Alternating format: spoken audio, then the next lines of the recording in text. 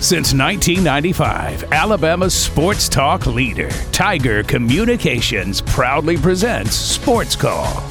It's time to join our SportsCall crew as they discuss the latest headlines and happenings around Auburn and the entire sports world. To be part of the show, give us a call at 334-887-3401 locally or toll free at 1-888-9-TIGER-9. We're taking phone calls all show long and want to talk about whatever you've got on your mind. And now, coming to you live from the loveliest village on the plains, Auburn's first and Auburn's favorite sports talk show, SportsCall. Welcome into the Monday edition of SportsCall, live on Tiger 95.9, the Tiger.fm, and the Tiger Communications app. My name is Ryan Lavoie. I'm the host of this show. Today I've got Tom Peavy and Brant Daughtry with me, as we are excited to be joined in just a second by Grant Enfinger of the NASCAR Craftsman Truck Series. We'll get to him in just 1 second. Really appreciate Grant, who's about to be on with us, as this time of year is very exciting in the NASCAR world. We're counting down till the playoffs in the NASCAR Cup Series, and we're getting set for the playoffs in the NASCAR Craftsman Truck Series. And so we begin today with Grant Enfinger, the driver, the number 23 champion at Power Equipment Chevy Silverado for GMS Racing. Grant, the time is greatly appreciated today. How are things in your world?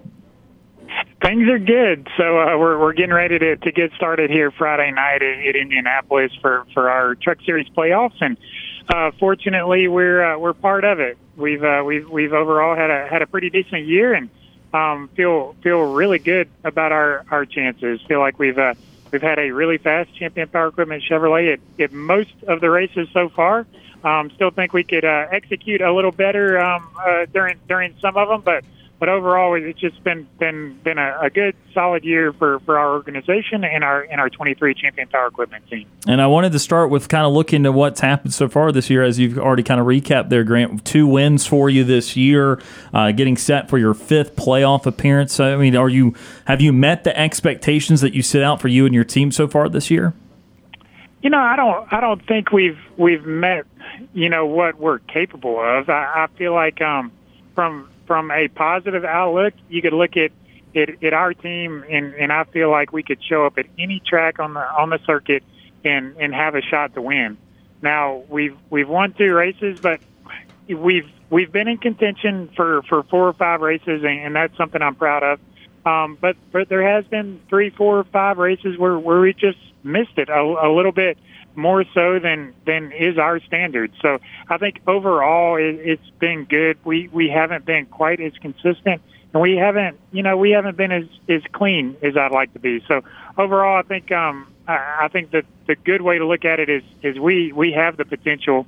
Our core group of guys that works on this number 23 champion Power Equipment Chevrolet, they are clicking on all 8 cylinders. Drivers got to be more consistent some of the time. Our pit crew's got to step up a little bit. We just overall just have to operate at a high level here starting these playoffs. And so, Grant, when we start the playoffs this weekend, going to IRP, a track that you won at last year, how much confidence do you have as someone that has won a playoff track that, again, has that playoff experience? I mean, just how much confidence do you bring into the beginning of the playoffs? I think overall we have a lot of confidence right now. I think myself and Jeff Hensley, I feel like if you line us up on any short track in the Craftsman Truck Series, I feel like our competitors would say, hey, that's guys you got to look out for. Those guys can get it done. And I genuinely enjoy IRP. I think it is a great track for the Truck Series. And I love short tracks in general. So I think overall, this is a place where we're carrying a lot of confidence too. We obviously had a good truck there last year. We were able to come out with a win, and hopefully we can do the same thing this year. We're bringing the same truck, the same general setup, but everybody makes their stuff better and better every year, and so there's stuff we need to get better that we weren't 100% last year. So overall, I feel like we have confidence on our side. We have the organization, we have the resources. We have really good Chevrolets coming out of this GMS organization all around. So hopefully we're able to capitalize on that. And Grant, you mentioned a little bit about the schedule, about some short track racing. We know the paradigm shift in NASCAR has seemed at the Cup level. There have been the introduction to more road courses, the street race, and that sort of level. At the truck level, still running a lot of ovals, though. Do you ever see a day where there's a lot of road courses, or do you think the roots of the Truck Series should be on the short track? Well, just what's your idea about what the schedule should continue to bring? Well, number one, they've never asked me my opinion, but I think the Truck Series belongs at a lot of short tracks. I think we're getting to the part of the season. I feel like we have 3 or 4 short tracks here in the playoffs, which I think is a great thing. Overall, it's still, I think we have 6 or so total on the schedule. I think we need 7 or 8 short tracks. For sure. I think that just the Truck Series in general, I think we put on a great show with these short tracks. I think a lot of the time when we get to a big track like Kansas or Vegas or something like that, we're right at wide open, and we're carrying so much speed, and it's hard to pass guys when you're wide open racing. I like the tracks where you have some tire fall off, where you're on and off the gas and on the brakes, and I feel like it adds another element, and you have tire management. You have a lot of other variables that we don't have at some of the big tracks. So I definitely think the Truck Series is pretty diverse. We only go to 2 road courses. I wouldn't mind if there was 3 or 4, and I definitely want to keep a dirt track on the schedule. This year it was Bristol Dirt. I think in years past, I think Eldora put on the best show. I'd like to see a couple dirt tracks, a few road courses, a lot of short tracks, and then you can fill in the rest with obviously Daytona and Talladega, but then fill in the rest with the mile and a half stuff. And Grant, we know that you being from Fairhope, what does Talladega mean to you? I know it's coming up in the playoffs in the second round of the playoffs, but do you have a favorite Talladega memory, or just something about growing up in the state of Alabama and your memories of Talladega? There is all kinds of Talladega stories. Not all of them can be shared publicly, I would say. Sure. But, I vividly remember the first time showing up to Talladega with my dad and then a family friend of ours, Greg Allen, and his son Evan, and another buddy of ours, Bobby. We pull in the gates, and I asked my dad what that is, and it was a guy taking a bath with beer. Now, I don't know if he actually had beer in the beer bottle or if he had somehow filled up his beer bottle with water, and he's just, I was, 5, 6 years old, and it's just, that's maybe one of the milder things you see at Talladega. So you just kind of have to have an open mind when you get there. But the racing is phenomenal.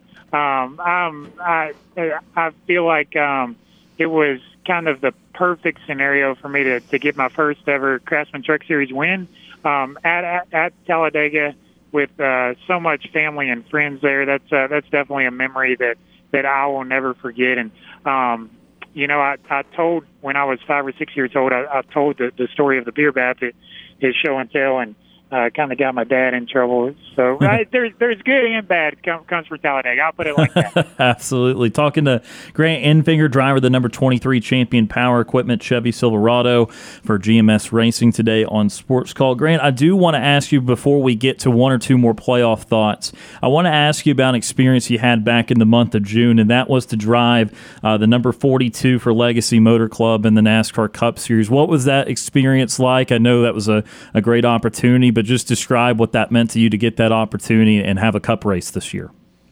Yeah, it was definitely a great opportunity. To me, it was a little bit bittersweet because I was in there for injured Noah Gregson that had a concussion the week before. So never want to see one of your fellow competitors and really teammates. We're under the same roof here at GMS Racing and Legacy Motor Club. So never want to see anybody get hurt, but definitely honored to get the call and to have that opportunity.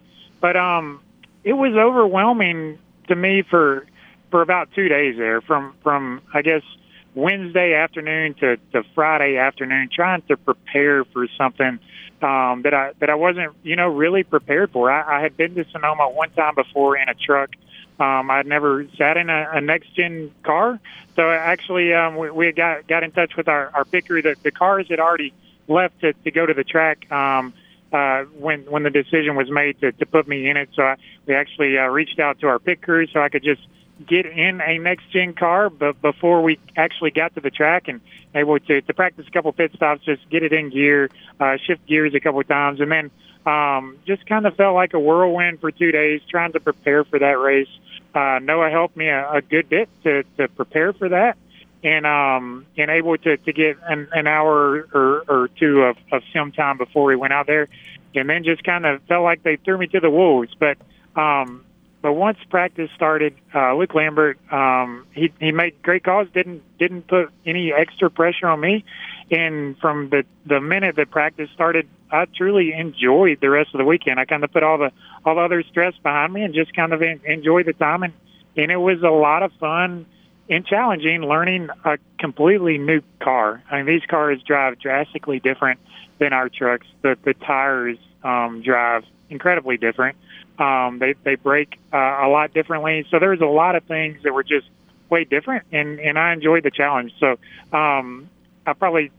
I'd say most people consider me more of a short track guy, not a road course guy. So I don't know if I would have chosen Sonoma to be my only Cup Series start. But I greatly enjoyed it. It was definitely a big challenge, but I feel like overall it was successful and brought it home in one piece and able to finish the race in 26. So overall, just kind of a whirlwind, but an enjoyable experience.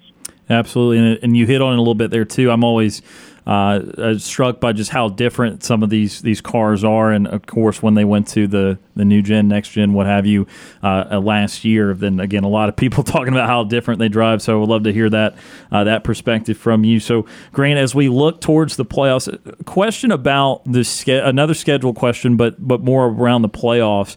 We know that in the Truck Series not as many races, in the regular season you got weeks off, but even in the playoffs you got some time between races. Do you wish it were different, where you had 7 straight races there at the end, boom, boom, boom, or do you like to have the week off from time to time to kind of assess what needs to be done in the following race? In my opinion, I'd like to see these last 7 races happen within 8 or 9 weeks. Anyway, I feel like we're going to be going to the first weekend of November. I think it's stretched out a little too far in the Truck Series, in my opinion, but that's just kind of the way the schedule worked out. This year we had 2 5-race stretches where we raced 5 weeks in a row, 2 different times. That's stretching our Truck Series teams a little bit thin, but overall we have the resources that it takes at GMS Racing. We have the crew. Jeff Hensley is always thinking ahead. He's always thinking to the next race. So I feel like we handle those situations better than most. But yeah, I feel like just overall, it does feel like our playoffs are stretched out a little bit too much for my liking. But I am happy with the schedule. I think it's great that we have some short tracks in here. I'm really looking forward to definitely IRP this week. But in a couple weeks, we go to Milwaukee, which is a track that I've never been to. So looking forward to that. So this first round, it'll be challenging, but we're going to some places that should be good for us in IRP and Kansas. And then the next round is when business really picks up. You have Bristol, Talladega, and Homestead, and I feel like we kind of have to enter that round with, hey, we need to win one of these 3 races if we're going to race for a championship. So it's definitely pressure filled and action packed, and hopefully the fans at home enjoy the show we put on. Well, we are looking forward to watching it. Grant, again, talking to Grant Enfinger, driver of the number 23 Champion Power Equipment Chevy Silverado for GMS Racing. Grant, we'll close with this. You kind of previewed a little bit right there, but with the playoff, again, with a couple shorter tracks here in this first half, then you've got a mix of really everything. You got a drafting track in Talladega in that second round. Do you have a preferred group of 3 here, or is it all the same to you? Get out there, got to be top 8 after 3, got to be top 4 after the next 3. Just what's your kind of approach here in these rounds of the playoffs? I think it changes after every race, depending how you execute. As a general rule, I'd say you can approach this first round, which, hey, we're going out to win IRP. If we have a choice to go for stage points or go for a win, I think me and Jeff Hensley will be on the same page of going for a win. But I think realistically, you can have the safe approach of pointing your way through this first round. But there can be one guy point their way through the second round, but it's happened before where three guys have won in that second round. So you're almost in a must-win situation when you get into the second round if you want to guarantee yourself to go to Phoenix. So, a lot of the times as a driver, we're pushing as hard as we can no matter what. A lot of times those gut-wrenching decisions come down to the crew chief, whether we pit or whether we stay out or whatever. I feel like as the driver, especially in the Truck Series these days, you're pushing it so hard every race, and you're laying it on the line. I feel like if you race safe out there, you're going to be racing in 15th or 20th, and you can still wreck that way. So from my standpoint, it doesn't change as much as probably Jeff Hensley's mentality. So that's kind of the mentality going into it. But all that stuff can change with one bad race, or if we're fortunate enough to win at IRP, then we can use those next two races and just go for broke. So I think you have to take it race by race. Absolutely. Well, Grant, we really appreciate the time today. We wish you very well here and as the playoffs start this weekend in Indianapolis, and we look forward to watching you out there. Absolutely. Thank you so much. That is Grant Enfinger joining us today on Sports Call, the driver, the number 23 champion power equipment Chevy Silverado for GMS Racing. We're going to go to our first time out of the show. Back with more Sports Call right after this.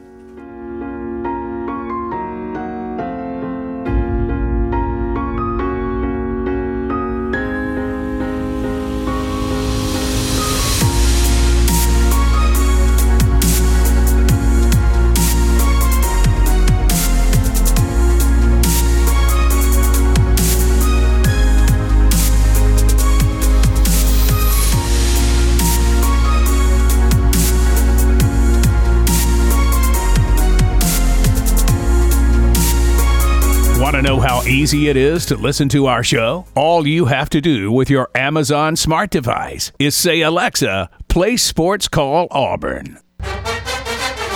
This is former Auburn football player Danny Skutak, and you are listening to the Abby Award-winning Sports Call Auburn.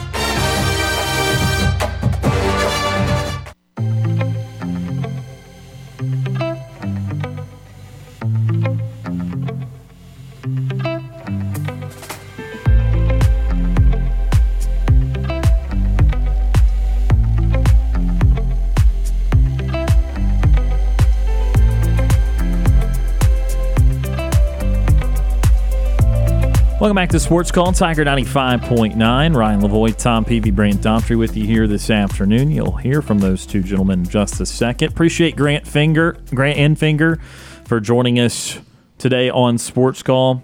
Grant, again, a native of the state of Alabama, in the Truck Series playoffs, which start this weekend in Indianapolis with IRP, which is a shorter track. Then got the Milwaukee Mile a couple weeks after that. So appreciate Grant Enfinger for joining us to preview that as he's in his fifth playoff appearance this year, and again with GMS Racing this year. So appreciate Grant for joining the show today. Coming up throughout this show, got a lot planned for you today. It is Arkansas Day, so in the 5 o'clock hour, we'll have a preview of Arkansas football as we preview 14 SEC teams in 13 days.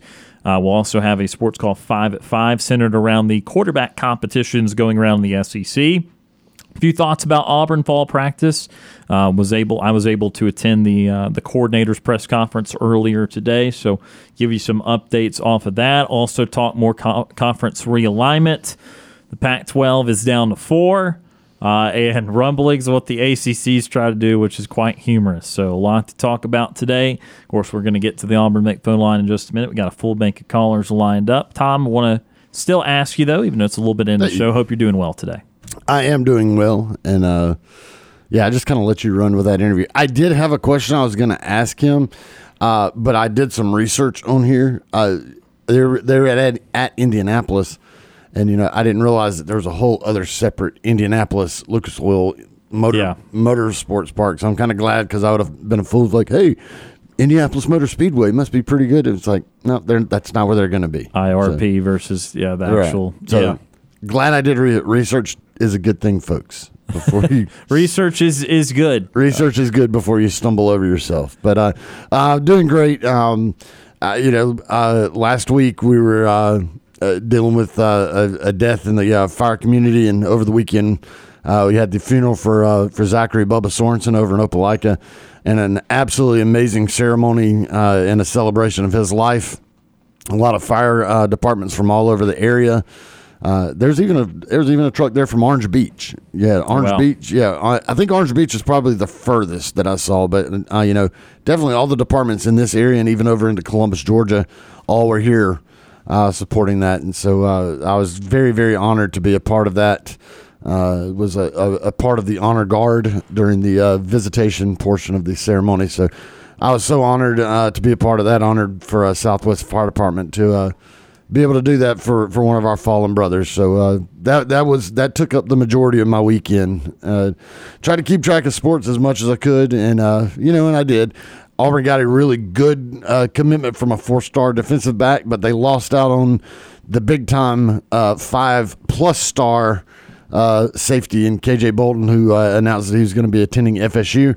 But I really didn't I didn't feel very confident about that one. I think a lot of hype from KJ came after Big Cat weekend, but I think once things kind of settled down, it just really didn't feel like there was a whole lot of confidence that Auburn was going to be his ultimate destination. So you do miss out on him, but you do get the really good 4-star defensive back, and I cannot think of his name. Julius Solomon. We'll talk a little bit about him a little bit later in the show. So got that one, and all the talk of the just the landscape of college football and what's happening right now. It's crazy. It is absolutely insane. The stuff that's going on, the stuff that we know is currently happening right now is insane. And now you start thinking about, you mentioned some talks that could potentially be out there and things, and my goodness gracious. They get crazier and crazier in a way. Yeah. And I feel proud from the standpoint of, I don't, again, want all this to necessarily happen. I didn't want necessarily the super conferences, but I feel proud that we were talking about it all summer long. Like, we were on top of it, and we knew we could kind of see this thing as a collective group coming because of just the failed leadership of the Pac-12. And so not that this was an impossible equation to crack, but I feel like we were always on top of it throughout the process, and we'll have more updates for that a little bit later in the show, too. Brant Daughtry also joining us after a weekend home. Brant, hope you had a great weekend, sir. I did, absolutely did. And a lot went on over the weekend. We are witnessing the death, like you guys have just discussed, of one of the major conferences in college sports. The Pac-12 is effectively dead. They've got 4 teams left, and that's certainly not going to be enough to keep them afloat. So I don't think that there is any path back for them. I think they've lost all goodwill. And I thought that they were going to make it another season before all this happened, but yeah, you could kind of see the writing on the wall when, they just kept pushing back that whole TV deal thing, and all these other schools were going, well, hey, we're worth more than that. UCLA and USC got out first, and from there, that should have been the Pac-12's the kind of wake-up call, and instead they've just continued to hold pat, and now they are the Pac-4, and they're just not going to last very long. So it's kind of sad to see, but it's not something that's shocking, even if it is a little bit sad. So let's go ahead and get to the Auburn Bank phone lines. We got 3 callers waiting, 334-887-3401 locally, or toll-free 1-888-9-TIGER-9. First up on the show today, Matt from Tallahassee. Matt is with us. Matt, how are you this afternoon? Fine. How you doing, Ryan? Doing very well. Hey, Tom, I want to give you a round of applause because Ryan asked you where you had a good day, so I give you a round of applause. No, thank you. Yeah. Hey, so I got a question for you guys, but first I want to start with Brent. Hey, Brent, what's up? Hey, Matt, how you doing? Fine. I want to start with you first. Did you guys watch the women's soccer game? I did not. I was asleep in my bed when that game happened. I followed it the next morning as though I was watching it live, and absolute heartbreaker for the women's national team. Well, did you guys hear that 2 of the women's soccer, after the one with the purple hair, after she was her final game, they released her? Yeah, Megan Rapinoe. They didn't release her. She is retiring from international soccer. A legend of U.S. women's soccer, one of the best women's players of all time, and certainly a staple of American soccer for the last decade and a half or so. So Megan Rapinoe retiring from international play. It's kind of sad to see him go out like that. And then they released Alex Morgan. I don't think so. I think Alex Morgan said she wants to continue to play. We'll see if she ends up making the roster in 4 years, but she still intends to play. Did you guys hear what Trump said? Like, he was mocking the women's soccer and stuff like that. But, like, I'm not a big Trump person. He's going to lose the election anyways. But so I wanted to get that off my chest and stuff. But I want to ask you guys, what do you guys think about Ryan? I know you were talking about the KD Brett, the one that we got, the safety or the cornerback. And what do you guys think about him coming to Auburn, and how is that going to help? And then what do you think about the other Alabama players that was committed to Auburn that he switched? How's that going to help Auburn? And then the other question is, what do you guys think about Colorado going into Pac-10? First off, I was referring to KJ Bolden, or Tom was referring to KJ Bolden. He did not commit to Auburn. He went to Florida State. The kid that committed to Auburn was Jalewis Solomon, who's a 4-star corner out of the state of Georgia, who was looking like he was going to commit to South Carolina and then decided to commit to Auburn. So that's who they got. Auburn is recruiting the DBs very well. They'd already had a couple 4-star corners already committed, so they're going to have a very strong DB class. The wide receiver, Perry Thompson, who we've talked a little bit about before, out of Foley, he obviously committed 2 weekends ago now, or I guess 9 days ago, to Auburn after having a commitment to Alabama. That was a big deal for Auburn. That's their highest-rated recruit, a 5-star guy. And we know Hugh Freeze wants to build on getting top wide receiver talent. So that was obviously a big get. And after not getting Cam Coleman especially, it was a big deal to get Perry Thompson. And then Colorado is leaving the Pac-12 to join the Big 12. And, of course, there's many more that followed that. But that was kind of the first one there a couple weeks ago.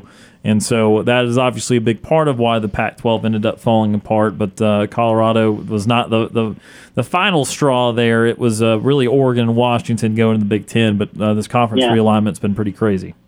Ryan, was that you that said that? Yes, it was. So Tom and Brent, what do you guys think about Colorado leaving, and what do you guys think about the commitment Auburn got for football?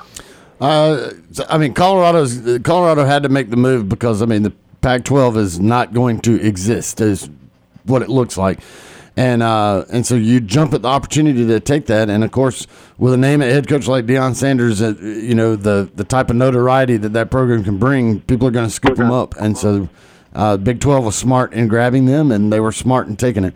As far as the recruiting goes, Jalewis Solomon, he was wanted by a lot of the other SEC schools, and he picked Auburn. So that's good for Auburn. You definitely would have liked to have been able to close on KJ Bolden, but, you can't have them all. But, I don't have any issues at all with the way recruiting is going right now with Hugh Freeze. Yeah, and then, Brent, you can give me an answer about Colorado, too, but I want to ask all three of you guys a question. What do you guys think about, who do you think in fall, like when fall camp gets over with, who do you guys think will be the starter quarterback for Auburn? And I know, Brent, you said when it gets closer to football season that you think Auburn still might win 7 or 6 games. But with the class that Auburn's got for next year in 2025, what do you guys think? Do you guys think Thorne's still be a starter, or you think it'll be Ashford, or you think it'll be Gardner, or and another question is, do you guys know if Devon Hunter is going to play this year? Yeah, I'm still sticking with Peyton Thorne as the starter. Obviously, Auburn is giving those other guys their chance. The social media account tweeted out a video of Holden Geriner throwing to Rivaldo Fairweather the other day. So obviously he's playing well. Coach Philip Montgomery, the offensive coordinator, gave props to Robbie Ashford today, said he's improved a lot as a passer, and that makes sense because he had a lot of improving to do as a passer. But I'm still going to stick with Peyton Thorne for right now. And, obviously we'll get through fall camp and that decision will be made hopefully by game 1, and if not, hopefully get by game 2. So I'm going to stick with Peyton Thorne. Will be your starting quarterback for most of the season, but it's obviously in flux right now. And regardless of who the quarterback is, I'm kind of sticking with my prediction of 7-5. I think 8-4 is possible. I think 6-6 is also possible. So I'm going to stick with 7-5 for now. Brent, and then Ryan, I want to get you and Tom's if you guys are going to start the quarterback. But Brent, do you think that Javon Hunter will still play?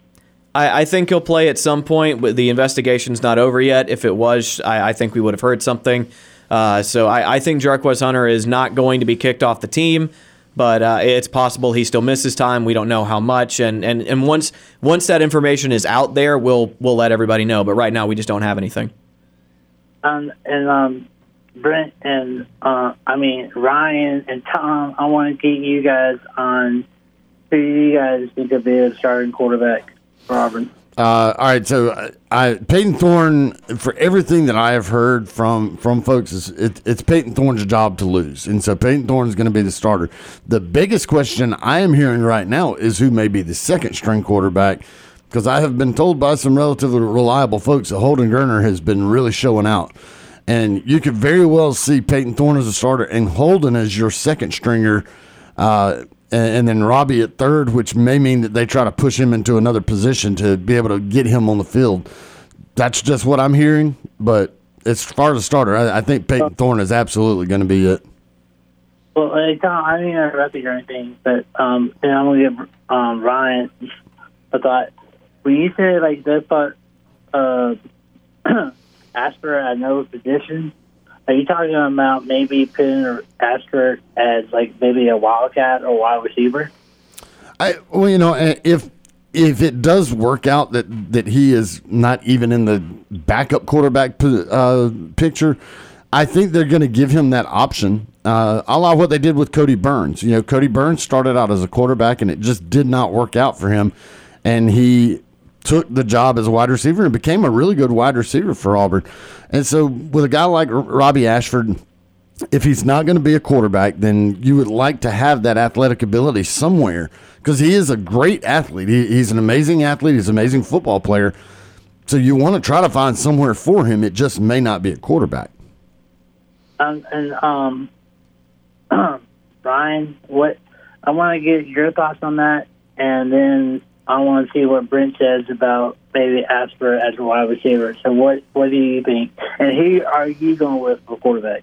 Yeah, only a couple more minutes with you, Matt, then we'll have to get to our next call. But, yeah, I think that at quarterback it's Peyton Thorne's most probable outcome that he is the starter. I think it's interesting what we've heard about Holden Geriner so far, because I was always under the assumption that it would be really a two-person race between Ashford and Thorne, with Geriner a distant third, but apparently he is playing well in fall practice. The one practice I saw part of, he did not stand out, but we didn't see much in that one practice, so I don't want to use my experiences as gospel or anything like that. So I think that still he was coming from a third place point of view. It's going to be tough for him to reach the starter job. And I still think that is going to be Peyton Thorne, but I suppose it's possible he ends up as the number 2 quarterback. I bet I know who's on the next call, but I bet it's from James from Montgomery. Very much is. Yep, he'll be up in just a second. Well, hey, if he has any questions for me, like I said, when I tell you guys next Monday, I'll hear the questions. If he has any about me for swimming and stuff like that, I'll hear them, and then I'll give you the answer next Monday. All right, sounds good. You guys I'm not going to do the tier today and stuff, but Tom, keep up the good work. Thank you. And Brent, I would still like to meet your girlfriend sometimes. Yeah, but it's not Brant with the girlfriend there. It's Tom. I wish, man. Yeah. I wish, but no luck so far. Hey, Tom, I still want to meet your girlfriend sometime. All right. I'll let Michelle know that. You guys have a good day, and tell my man Devon Reed and Brooke, I said, what's up? We will certainly do that. We appreciate your phone call, Matt. War Eagle. That is Matt from Tallahassee, Matt for Auburn, joining us on the Auburn Bank phone line, 334-887-3401 locally or toll-free, 1-888-9-TIGER-9. Now, next up on the Auburn Bank phone line, James from Montgomery. James is with us. James, hope you heard that last phone call from Matt. He was wondering if you had any questions for him about swimming or that sort of thing, and also hope you're doing well today. I am doing excellent, and yes, I do have a great question for my great friend, which is my partner and my best friend, Matt from Tallahassee. For him, I know he likes to swim a lot, so do I, but swimming just for him, I don't even know if he's still listening, but if he is, he could actually look at some YouTube videos of Olympic swimmer Michael Phelps and learn a lot of his swimming techniques as well. And if he wants to have some inspirational advice, actually follow this guy. He's coming to Montgomery sometime real soon in August. Tim Tebow. He's a really great inspirational speaker. Matt from Tallahassee, he can pick up his book. It's very interesting, and he's a very great, interesting motivational speaker as well. He's been doing it for a long time as well. So, those are the two questions I have for my good friend Matt as well. All right, so we'll see if he likes Michael Phelps and likes Tim Tebow and kind of gets some motivation from that. We got you. All right, James, how are you doing this afternoon? What's on your mind? Well, I've been keeping up with a lot of these college teams that are transferring from the Pac-12 to the SEC, and I know that y'all were saying that there were only 4 teams left in the Pac-12, and I know the Pac-12 is on its last life. It's on life support right now for the Pac-12. And I was looking at some other teams I might want to play in the SEC.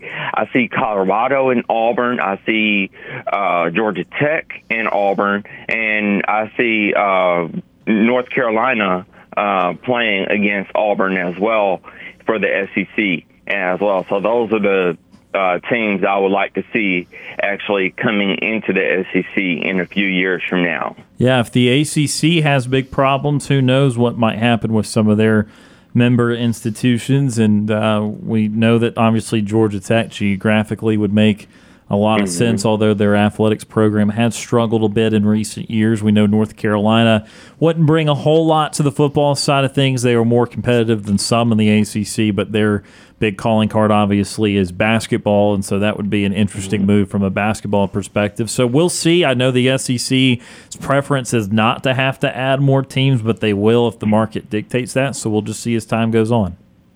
Yes, as well, because I know they were talking on ESPN earlier today. They were talking about how does college football compare to the NFL. And, with the NIL, I mean, they were talking about with athletes that I guess they were trying to say in comparison with the professional level of players that are playing in professional basketball, baseball, and football to versus playing as a college student. And they were just splitting it down the middle, and they were saying that college students shouldn't get paid the NIL money versus as a professional player, because for professional players, they get paid a lot of NIL money, and they have deals with these big, large companies as well.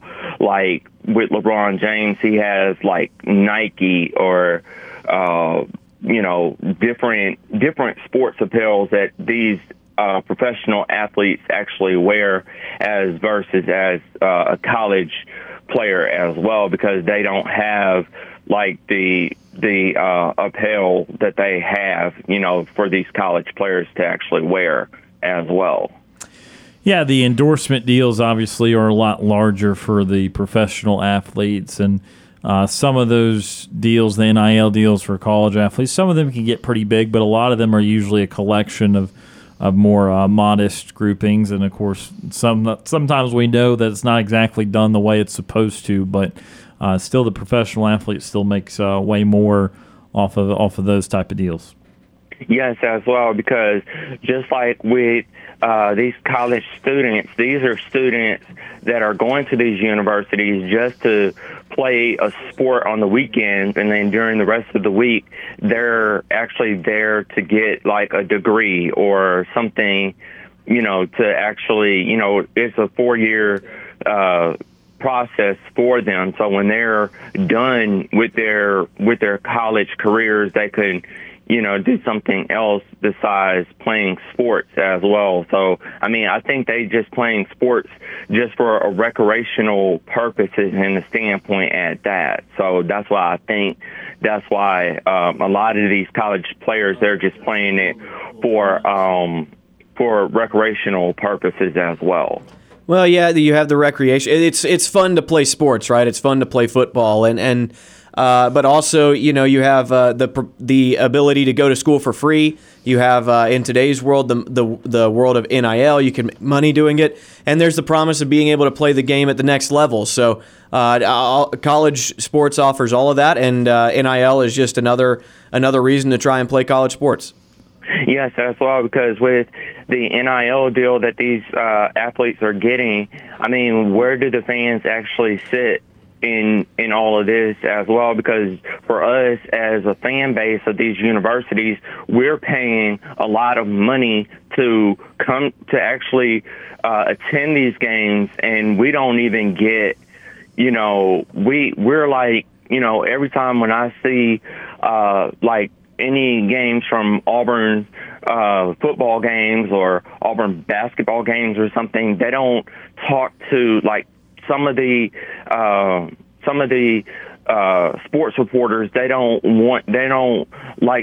talk to the fans to know their inside on how long they've been a fan of that university or that school. And I think we should have a part of that as well.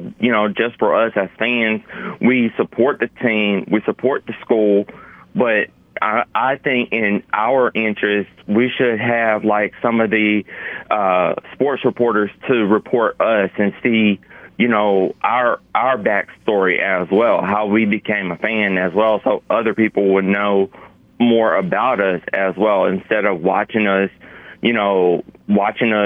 cheer our team on to a victory or something like that.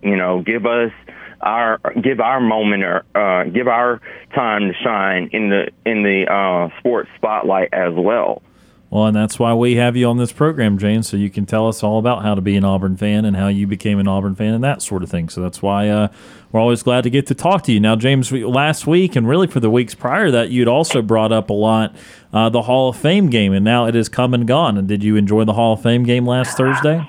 I actually did enjoy the Hall of Fame game and the Hall of Fame enshrinement ceremony. It was very interesting and it was very moving, but I was very disappointed in what the sports reporters were actually talking about during the game of Deshaun Watson bringing up his personal information that should not be in a broadcast on live television as well. Gotcha. So you just want them to kind of focus on the future there.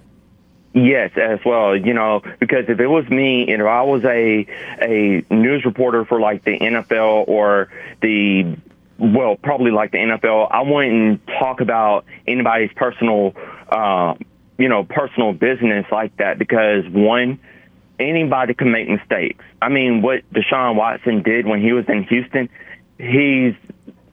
that should not been discussed on national television. That made him look like he was, that made him feel like he was a target instead of as a superstar as in the NFL. You had so many other athletes, not just Deshaun Watson. Look at running back of the New Orleans Saints, Alvin Kamara, what he did when he went to a Las Vegas nightclub.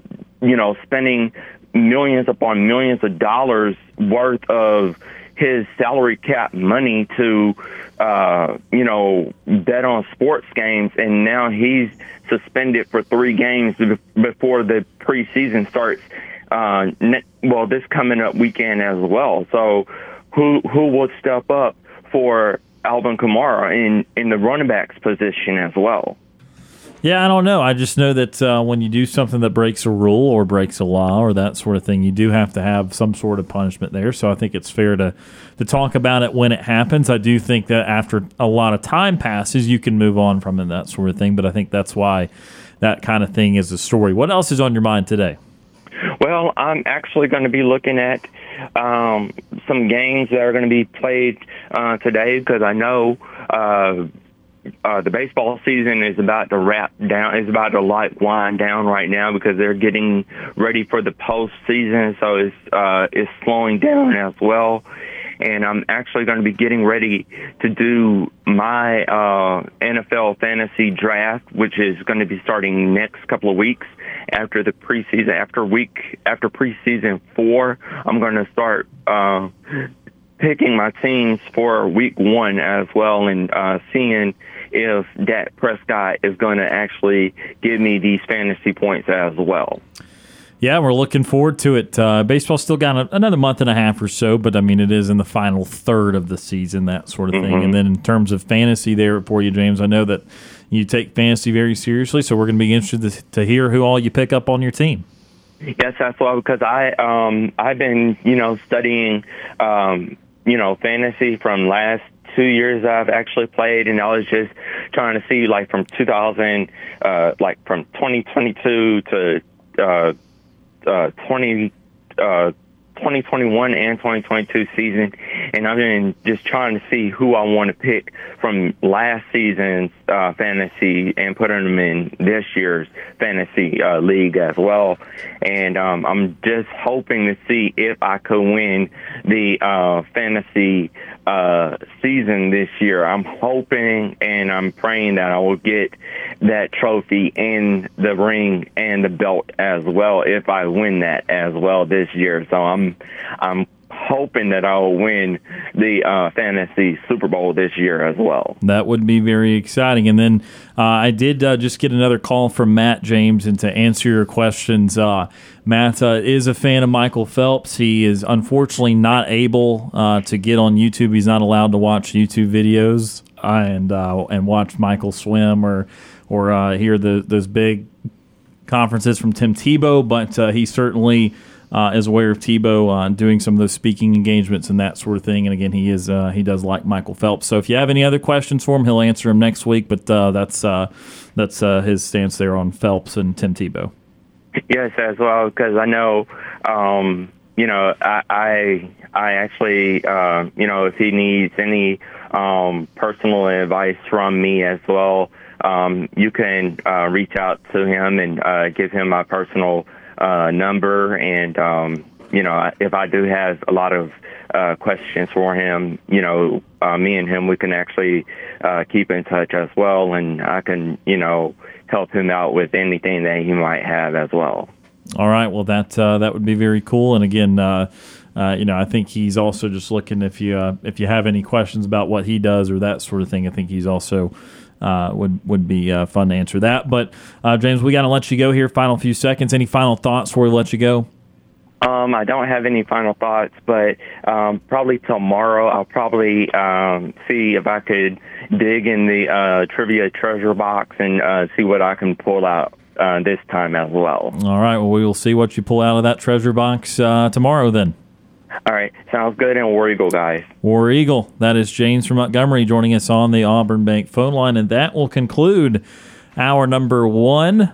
As that went by quite quickly there. A bunch of phone calls on our Auburn Bank phone line.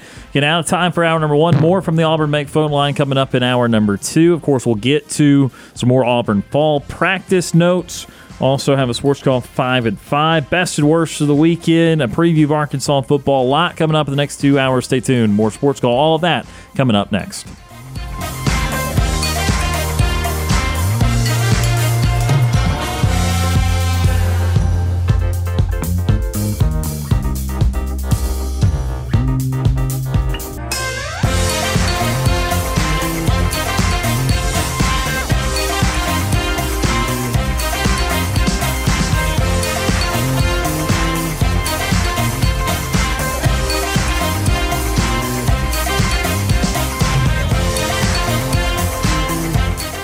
1 hour of our show is in the books. We've got more to come. Stay tuned for another hour of Sports Call right after the break.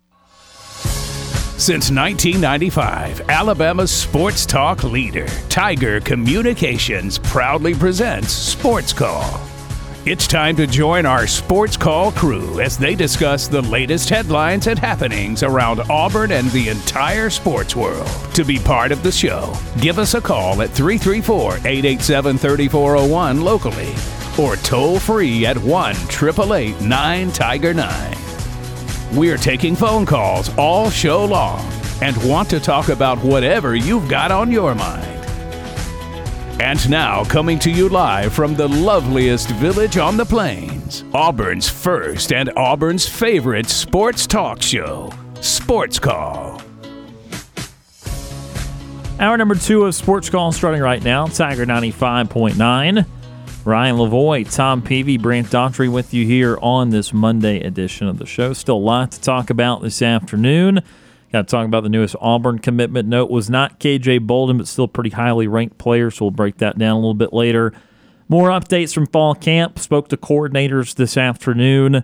Have what Ron Roberts and Philip Montgomery had to say a little bit later. Then in the 5 o'clock hour, we'll have a best and worst of the weekend, a preview of Arkansas football, also a Sports Call 5 at 5, so still a lot to do today on this Monday edition of the show. 334-887-3401 locally or toll-free 1-888-9-TIGER-9 to join us on the Auburn Bank phone line. We now go back to the Auburn Bank phone line. Ward Dam Steve. Retired Ward Dam Steve joins us. Steve, how are you doing this afternoon? I'm cool inside. How you guys doing? We are also inside and much cooler than the outside. Yeah, it's pretty humid here and pretty hot. But enough of my whining and complaining. Tom, Brent, how you guys doing? I'm doing great. Just got a lot of stuff to talk about. All right, well, let's get to it, guys. That was a bad beat from the USA women's soccer team. I saw the video clip of it, how it ended. 7 penalty shots. We got 4, they got 5, and the last one was, was 4-3. I forgot what the final was. 7 shots. Anyway, it deflected off our goalkeeper's hands, and I thought it was over and done with. But then they reviewed it, and they said the ball had just barely crossed after it got deflected back into the goal. I said, "Wow, what's the likelihood of that ever occurring?" But it happened. So they just weren't. And then I saw the disparity of the amount of goal shot attempts, I guess, that the U.S. had over Sweden. It was 22-9, I think. Yeah, as they have done for the tournament, they created more opportunities, but still could not put the ball in the back of the net, and that's ultimately what you have to do, and that's why they got in the position of penalty kicks to begin with. But when you have that many opportunities, you figure, odds-wise, statistically-wise, you should get at least one goal from those 22 attempts. More times than not, absolutely, but nothing's 100%, and this team struggled to finish all tournament long. I mean, they hadn't scored in a while. They had numerous opportunities in these other matches, too. Even putting 3 on Vietnam felt like a little lesser than what they should have done in the very first match. So to play 2 straight games there with no goals, and, I mean, again, it was – We talked a little bit about it after the group play. Again, I did not get to watch a whole lot of it as I was not willing to wake up at the wee hours of the morning for it. But, we kept talking about they showed how they were the more talented team throughout when possession and shots on goal and that sort of thing, but they didn't finish. They didn't execute. And then that caused was ultimately the worst World Cup in their history. And the Netherlands, they got ousted out as well, didn't they? I believe so, yep. Okay. All right. Well, moving on, guys. It was I think, a decent weekend for recruiting on Auburn's side.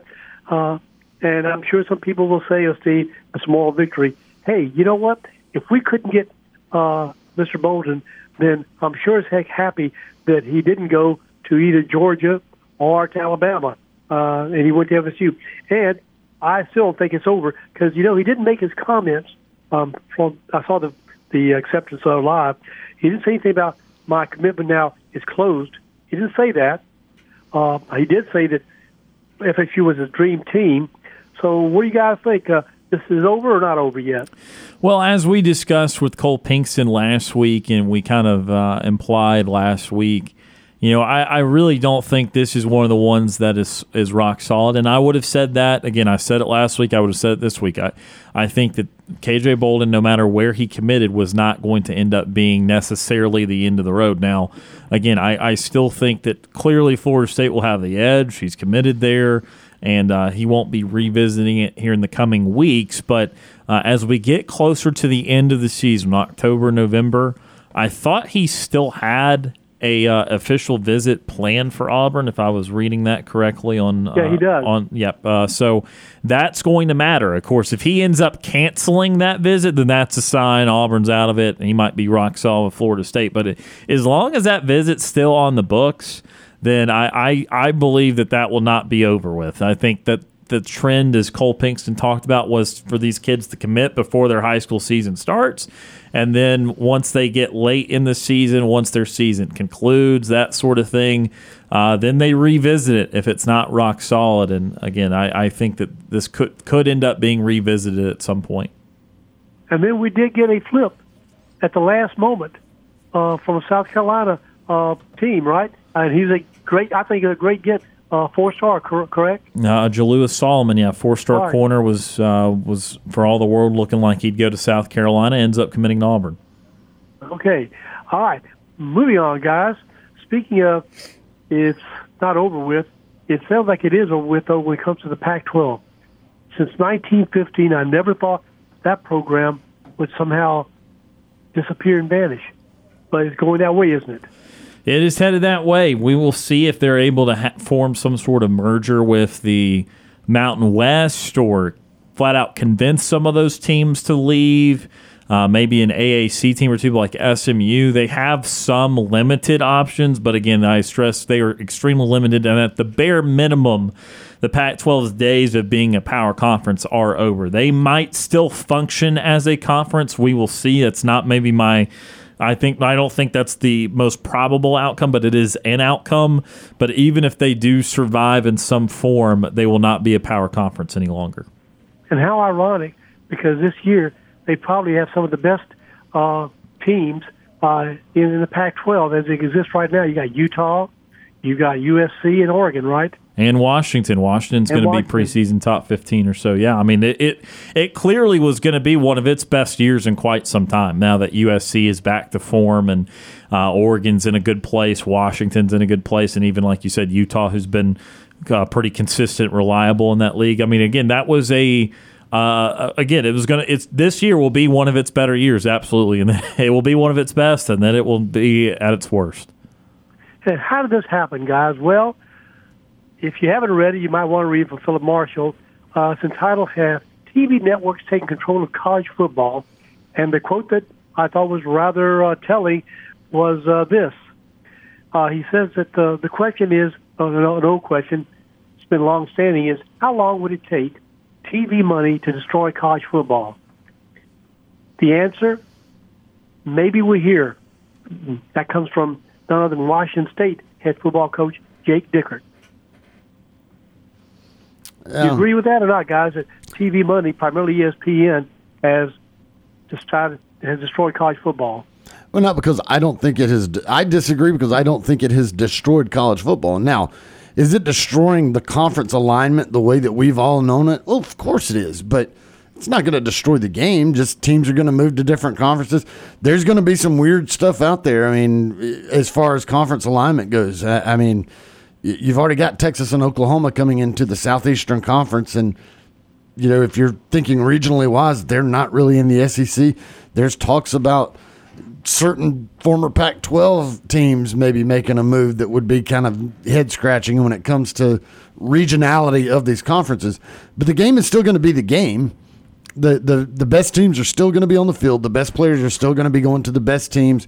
It's still going to be, to me, better than the NFL as far as not the product on the field, but just the game, everything that goes into all the pomp and circumstance and all the excitement and everything with college football. Nothing with that's going to change. All the TV stuff is doing is maybe it's causing some alignments and conferences that are kind of weird, but it's not going to destroy the game at all. The game is still going to be there. It's still going to be the same college game that we've always seen. Well, his take is that all this is definitely, he says TV networks are mostly responsible for the money that's rained down on the bigger programs, and they're going to dictate in many ways even the conference realignments, because he says no longer will conference realignments be a geographical issue or who the best teams are, but rather which areas will produce the most revenue. And he was talking about, why would you want Clemson or even Florida State to join the SEC? The TV networks would say they are really that much revenue producing, instead of, hey, how about the SEC taking North Carolina or Duke? They're much more of a bedrock when it comes to especially basketball for revenue generating, right? Well, I mean, in football, not necessarily. In football, football is still going to generate the most revenue now. In basketball, absolutely. I mean, there's no one that generates more than Carolina, Duke, Kentucky, maybe Kansas. I mean, that's going to. I mean, the top three brands in the sport though are Carolina, Duke, and Kentucky. But I think that when you're looking at what generates all the money, though, I still think the biggest basketball is not equal to the biggest football or even middle of the road football. I'd have to look at all the numbers to see exactly. No, you're correct. I just think if you want to add more revenue, you don't look at maybe teams like Clemson just because they're good right now in football, or even FSU. You look at, hey, who else can we bring in that can generate more revenue based on the viewing area and passionate fans? The market is the case for those. North Carolina, right? Duke. Yeah, that's where the market impact would follow, because they already have a lot of South Carolina with South Carolina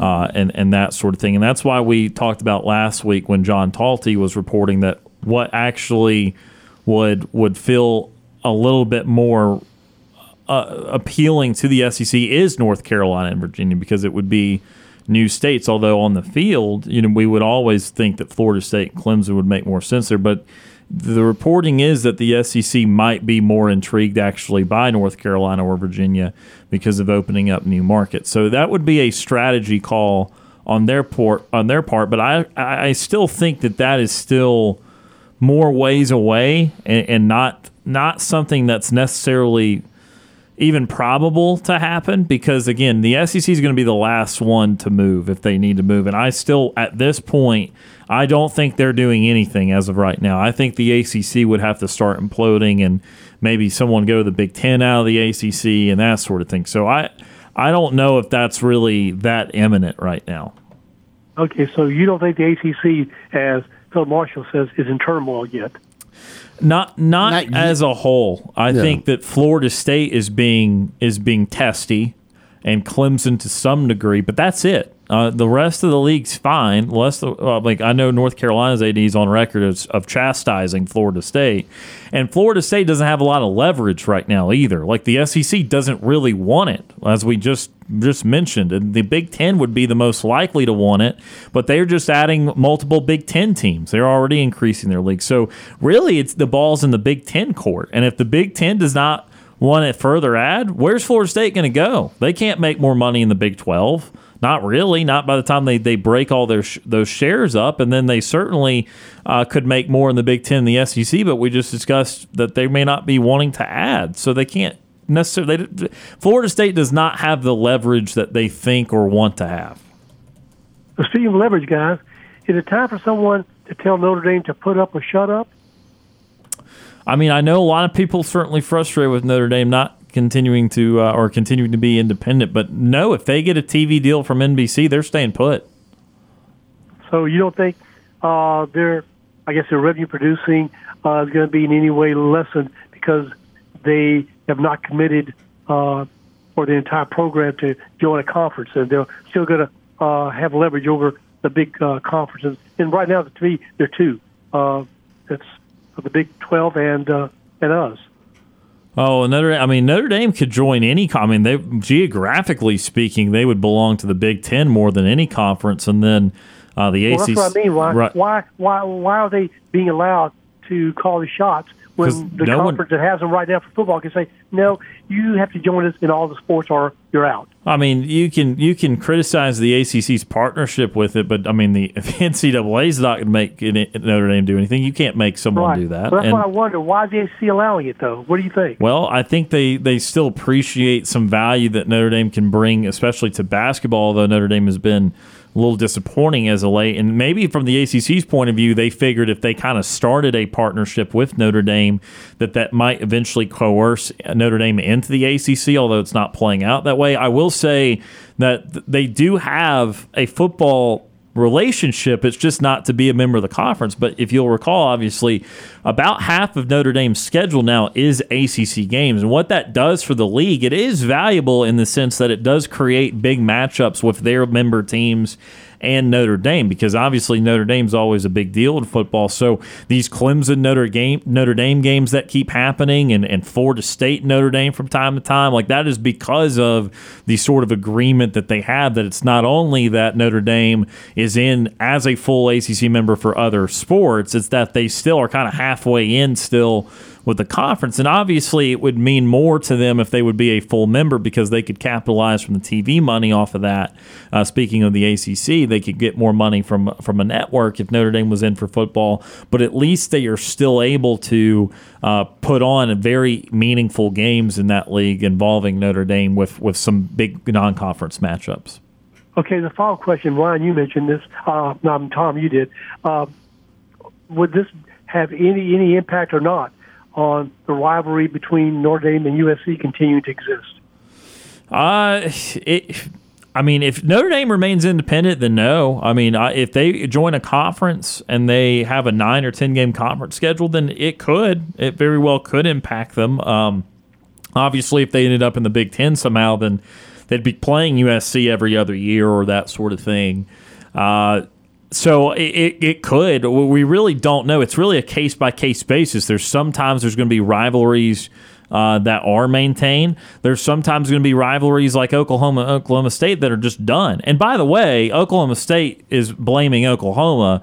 Oklahoma State could very well schedule something a few years out and rekindle that themselves, but they are not wanting to do that as like, Oklahoma, you left us, so you don't get to, we're not going to have this rivalry anymore. No, Oklahoma State's just, they could very easily make it in their non-conference schedule to do that. So it's really how each team responds to each rivalry in each situation. And I think Notre Dame and USC being the huge brands they were, I think it'd be more likely they would continue playing. But again, it's case by case, and there's no way to know that 100% until the administrators talk about it. Okay, thanks for your comments. Appreciate it. Real quickly, guys, moving on to Auburn football. I see that apparently Mr. Fat, Phat Burnett, is on the list for potentially winning Mr. Football in Alabama. Is that right? I believe so. I believe some of those preseason lists are coming out and that sort of thing, yeah. Okay. All right. And then same with Auburn football, from the comments I've read today that were kind of like summarized by, Jason Caldwell from our offensive coordinator, Mr. Montgomery. It looks like it's going to be Mr. Thorne Toulouse, starting quarterback, and possibly second, not Ashford, but maybe Mr. Garner. Based off the first few practices, that's the trend. Now, again, I would caution that we're only 3 or 4 practices into this. We've not seen a full scrimmage yet. The first scrimmage is Saturday. But certainly when Auburn posts a video of Holden Geriner, that is not a bad sign for Holden. And then when you have really positive comments about him today, too, from Philip Montgomery. Now, granted, he did end up talking about all 3 quarterbacks. I think Geriner's stock is improving. I don't think it's a matter of Ashford playing poorly. I think it was singled out by Philip Montgomery today that Ashford, in fact, has been making better throws and is clearly improving with the passing. So really, at this stage, it's trying to garner, because these guys really don't mention a lot of negatives that are going on in fall camp. Again, it's another one of those things where it's like what everyone's doing well versus what everyone's just kind of doing in general. And it's not good versus bad or anything that's contrasting. So publicly, these comments are going to make it seem like kind of everyone is doing well. So I don't know if there's been a cataclysmic movement or anything like that. I certainly still think that I would be surprised if it was not Peyton Thorne. And then who's number 2? Okay, sure, Gardner might end up winning that, but then if Ashford's not number 1, he could still have a Wildcat package whether he's the number 2 or number 3 quarterback. So I'm not really sure that it matters immensely unless Peyton Thorne goes out there and plays very poorly, and then you have a situation where number 2 gets a shot. So it is not a nothing burger, but it's also not incredibly meaningful who ends up being number 2 because the idea is the number 1 guy ends up playing well. Okay, and Josh Pate, who has his own podcast, he said the same thing. He feels like it's really Peyton Thorne's job to lose now. But if you were to have, say, Ashford be in a package, that kind of concerns me. But tell me if, it doesn't matter, Steve. Because I've known in the past when Auburn sent a particular quarterback for a certain package, then the defense knew exactly, well, we know what's going to come out, what's going to happen, right, guys?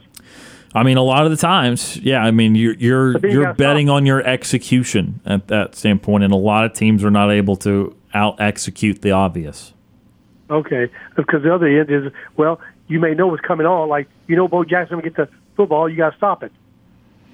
Right. I mean, again, there's going to be certain situations in football where the other team's going to feel really good about what you're doing. Again, that's where the execution part comes in, and you blocking better than they can get off your blocks, and you running a better route than they can defend, and all that good stuff. I mean, that goes into the execution part of it. I think that you're betting on with someone like Ashford that he's so dynamic as a runner. If you do choose to have certain plays with him, that he's going to make something out of nothing, or he's going to be able to have a big play on occasion with his athleticism. I, in general, don't love, as most people don't love to play 2 quarterbacks. Again, you've got to prove an excellent level of execution to really make it worth your while, of which teams that are not usually capable of doing that consistently. So, look, that's why, if you ask me what my favorite type of quarterback is in the college game, I do like someone that can run. I do like the dual threat guy. But the reality is it's hard for those guys to be good enough passers for what you really need. And especially as Auburn tries to transition and have these bigger-bodied wide receivers, these higher-touted wide receivers, they're not going to want to run 50 times a game. They're going to want to at least be balanced, if not throw it just a little bit more than run it. So I think that you're looking at a situation for, you're going to probably have Peyton Thorne at quarterback. Should Robbie Ashford play in a Wildcat?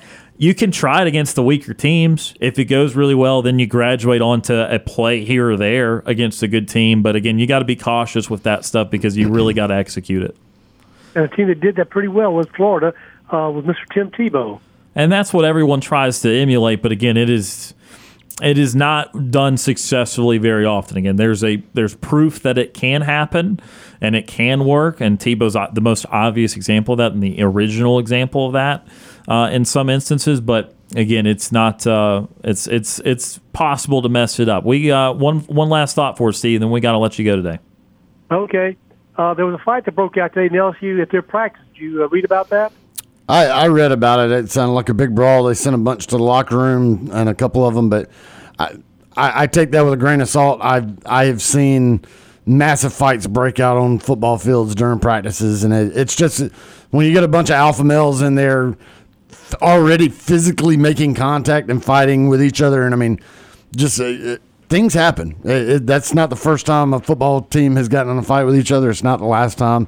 It's part of it. No big deal. Okay. Well, somebody on Twitter named by the name of Wilson Alexander said Brian Kelly was not happy with it. So. Well, I'm sure he's not. You're not happy anytime you let your emotions get the best of you, because you have to be able to control those emotions when you get into a real game. And so you're not going to be happy with that when you start fighting yourselves, because you can't let the emotions you just can't let your emotions get the best of you in a situation like that, because if you're they always say you practice like you play. And if in practice you're fighting each other and causing yourself to get what would be a suspension or a kicked off the team or at the least a 15-yard penalty, if you're doing that in practice, then that starts relating to the way you play. So you practice the way you play. If you're fighting each other and losing control of yourself in practice, then you're going to lose control of yourself in a game. And so that's where he's not happy with it. Okay.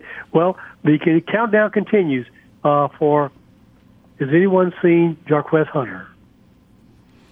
I saw somebody said that he was at the facility, I think yesterday or 2 days ago, but, I mean, the university is still investigating. So Okay. that's all it is. Okay, hopefully we'll see him. But Jason Caldwell says they are pretty confident he'll be playing on the team. So tomorrow, guys, I want to talk about the abysmal attendance at the Hall of Fame induction in Canton, Ohio over the weekend. Sure. Okay, that's it, guys. Thanks for your time as always. And I would like to just real quickly say James had a really good suggestion, and I hope you guys will think about it. I would like to hear from all of our callers about how they became a fan of their respective teams, what happened, how that come about for them. I'd like to hear their stories. Okay, that's it, guys. Thanks for your time as always. My time is way, way up. And so y'all guys have a relaxing and safe afternoon and evening, and we'll do this again tomorrow. War Eagle. War Eagle C, appreciate your phone call. That is Retired Ward AM Steve joining us on the Auburn Bank phone line. We need to get to our next time out. Back with more Sports Call right after this.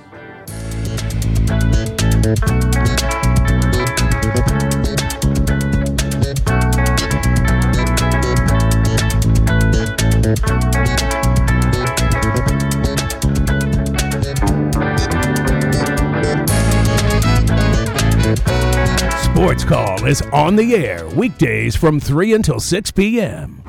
If you are currently driving in a four-door sedan, roll up the windows and turn up the radio. We're Auburn's first and Auburn's favorite sports talk show. This is Philip Lally, former Auburn Tigers football assistant coach for the 2010 National Championship team, and you are listening to Sports Call.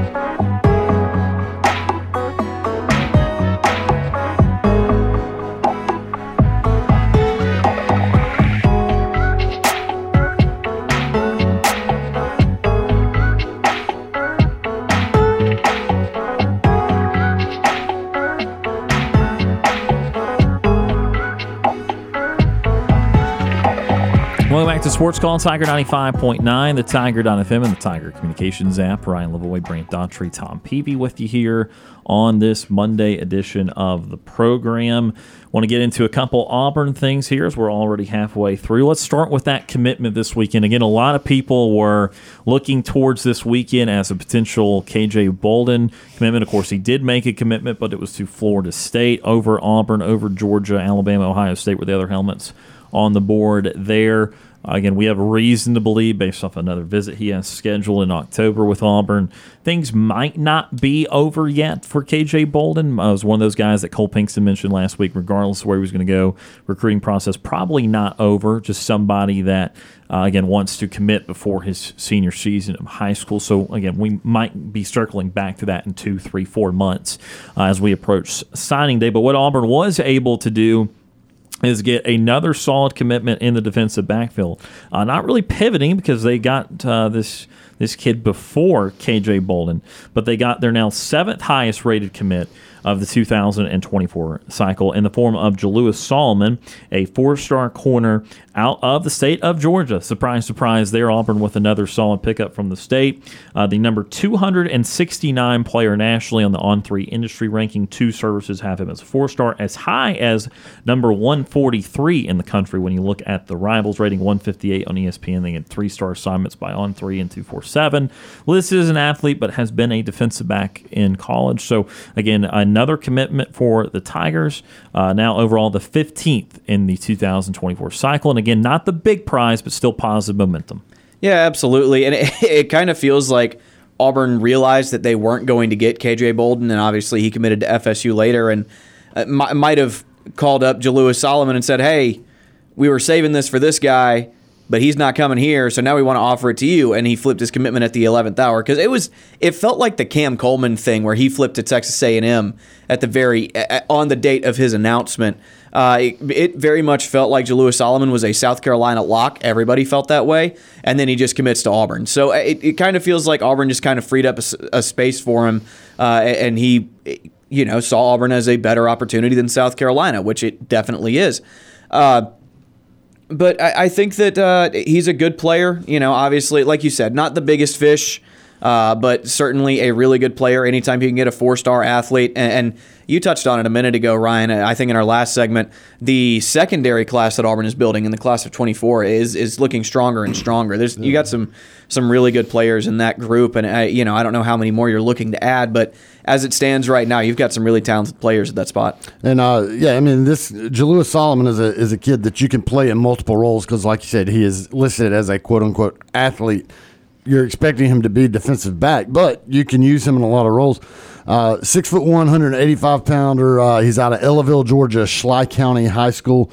86 receptions, 1,210 yards, and 10 touchdowns as a wide receiver, and then 29 tackles with 3.5 tackles for loss on the defensive side of things. So he's a guy that you can use however you want him. I mean, he's one of those puzzle pieces that if your depth at wide receiver is not where you think it is, then you can use him there. If you need that depth at the defensive back position, you've got him there. So it's a valuable thing to have a guy that you can use in multiple roles and in multiple ways. So you don't get the big fish, but you get a good one, and that's one of the things you have to do if you realize that you're about to miss on a big target. You need to have one lined up so that you're not just sitting there with a void. And so I agree. I think that KJ probably informed the coaching staff that I'm going to make this move, and then they went ahead and made the move ahead of it. And trying to compare, something I wanted to do real quickly was kind of compare, again, quality and where these type of guys are shaping into the commitment class, because again, that is something where Auburn with 15 players is less than most of the schools, really all of the schools in front of them, but that average maintains in the top 5 for average recruit ranking. So right now, Jalewis Solomon is the 7th highest rated player that Auburn has for 2024, 7th out of 15. I went back and looked at the last 2 years. He would have ranked as the 8th highest player in the class completed from the last 2 years. So what that means is that was a guy that ended up being top 3rd, almost bordering on top quarter of the class from the last 2 years. Right now, he's only at the halfway point in terms of quality. So we'll see how the rest of it goes. It might end up that he still finishes at the 8th, 9th top-rated recruit in the class, and then it would be similar in that fashion. But if things continue the way they have gone on just the average type of player they get, he'll end up around 12th, 13th in the class, and then you'll see kind of the difference in the lack of quality in previous years and the increased quality this year. So Auburn moves up one spot in the ranking with it. They move up to number 14 on the On3 rankings, and again continue to maintain that top 5 average recruit ranking. Again, still a lot of SEC teams in front of them. Again, a lot of SEC teams have already done the majority of their work. Again, DeAndre Carter is going to be a big target for Auburn here, literally and figuratively, here in the coming weeks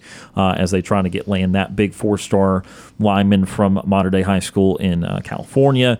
Again, there still might be hopes to flip someone like KJ Bolden or someone like Cam Coleman. Again, I'm not simply just saying this because, they didn't go to Auburn. Of course, those guys are not fully committed. The reality is I'm just not sold that Cam Coleman would stick with A&M if there's a coaching change there. And, of course, we would know that by the end of the season. We would know that by signing day December. And then we've always said, and I would have told you this if he had committed to Auburn, would have been a great problem to have, but we heard from Cole Pinkston, no matter where KJ Bolden was going to go, that this recruitment does not feel done. That does not mean he would flip to Auburn even necessarily. Georgia would still be involved there. Maybe in Alabama or Ohio State would try to get back involved. So, again, it's not out of the realm possibility, depending how things go in the fall, depending how the recruiting processes continue, that Bolden is completely out of the works. But I will say, from not making the top 15 in the month of January when that was released to being one of the final 3 in all circles was, again, we don't love the moral victories, but at least prove it as a sign that there was a lot of work done in the last 7 months.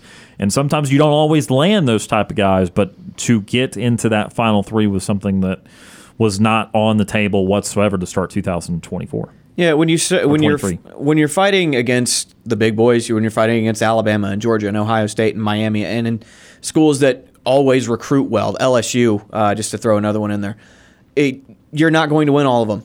The idea is to have your biggest target, and then if you don't get that guy, okay, that's fine. You can reset to another guy, and that's exactly what Auburn did.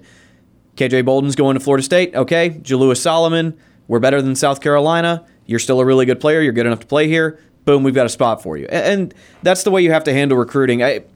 I've said a lot of things about Hugh Freeze on this show, and I still hold many of those opinions, but it's very clear that he understands the level of talent you have to be good in the SEC. And he is aware of the type of player that you have to recruit and how hard recruiting is.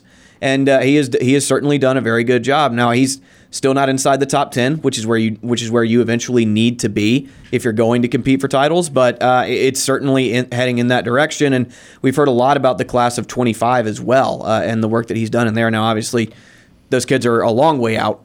But certainly the class of 24 is shaping up well. Still got a lot of time to throw this class together. And the class of 25 after that is where you're going to have really caught up with those other schools as far as how much time have you spent working on these kids? And look, this is a part of it, as you mentioned too. When you're big game hunting, when you're going for the biggest recruits, you're going to lose some of these battles. Yeah. It was tempting for me, or for, I don't know, maybe others thought this, for someone like Georgia to be, quote, struggling this past week because they lost DeMarcus Riddick to Auburn, because a couple weeks before they lost Joe Phillips, because they didn't land KJ and someone out of Buford, Georgia, not far. And yet they then turn around, they get a high 4-star running back yesterday, Nathaniel Frazier, top 50 player, and they maintain a number 1 recruiting ranking. The price is for this is that you're going to go after 50 of the top 150 players. Guess what? You can't get 50. You can't really even get 30 all the time. Some will.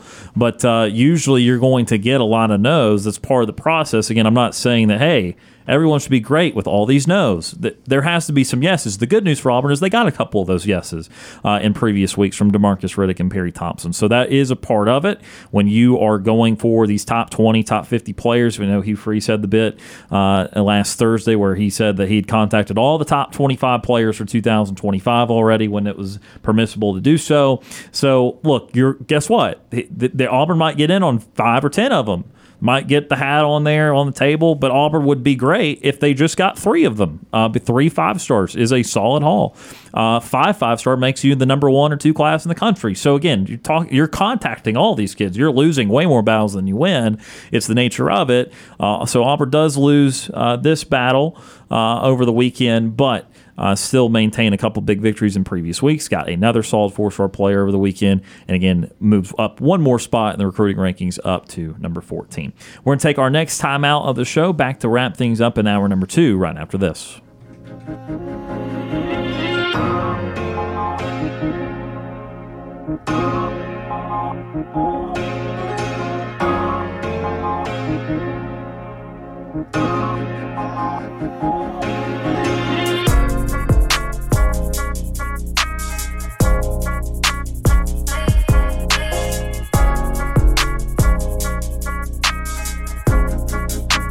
Don't want to call into the show? Send us your thoughts via email. You've got mail. SportsCall@thettiger.fm. Now back to the multi-time Abby Award-winning Sports Call.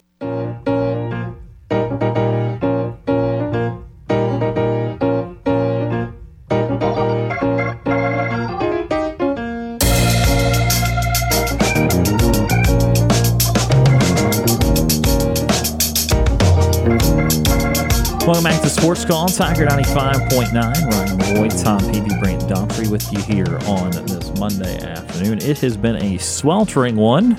Oof. Can I interest you in triple-digit plus heat index? No. Brooks and I went to that media availability earlier today for the offensive defense coordinators, which we talk about in just a moment, Philip Montgomery and Ron Roberts. And the car, I have a car that has a dark interior. So we we parked it at like 11:20, 11:30, and we were back to it about 12:45 after an hour. And it was like 105 in the car, and was needing about 15 minutes worth of AC to catch it up to where it seemed normal. I mean, it was. I'm sure there's a lot of people feeling that today. If you go leave your car outside or anything, you get inside, and it's just not inhabitable for until you get the AC rocking. So again, it is scorching yet. There might be a few thunderstorms later this evening. So again, life as it goes. It's summer in Alabama. All right, as we continue on with the show today, a little bit later than usual, let's get today's birthdays in sports. It's time for today's birthdays in sports. All right, good list of birthdays today. Don't have full bios, so I'll just kind of run from my recollection of players. Personal opinions only here, not facts as usual. We'll start off today with Mike Trout. Trout, the great outfielder for the Angels. He's a big-time player in high school, right, Tom? Yes, at Millville Senior High School in New Jersey. Go Thunderbolts. That's a good great one. name. Oh, we got a really good one coming up. Oh, and that's not even the really good one. No. Okay. So Mike Trout turning 32 today, by the way. I mean, that's kind of sad, honestly. I mean, I'm just saying, like, that's still incredibly young in the game of life, but in the game of baseball, that is not very young. And the injuries are going to keep adding up for him. And there's this fear. I'm sorry, I'm going way too wrong already on Trout. There's this fear that those idiot voters with the Hall of Fame process will be like, hey, didn't play long enough, healthy enough, or something. Something like, if he fell off tomorrow, would he end up being voted in the Hall of Fame? And the answer should be yes. Everybody's like, oh, he's been one of the best players in the league for 10 years. That's not good enough for those idiots. They're just idiots that vote on the Hall of Fame. So I don't know. But future Hall of Famer by normal standards, Mike Trout turns 32 today. A great what if. Like, what if Mike Trout did not play for the Angels for his entire career? Then he would have been in decidedly more postseason games than he has been to date. Absolutely. And will be, because he signed that basically, it's not a lifetime contract, but a deal darn close. That's long enough to be when he retires in the league, and I want to see him make playoffs at some point. Anyway, Mike Trout is 32 today. DeMar DeRozan is 34 today.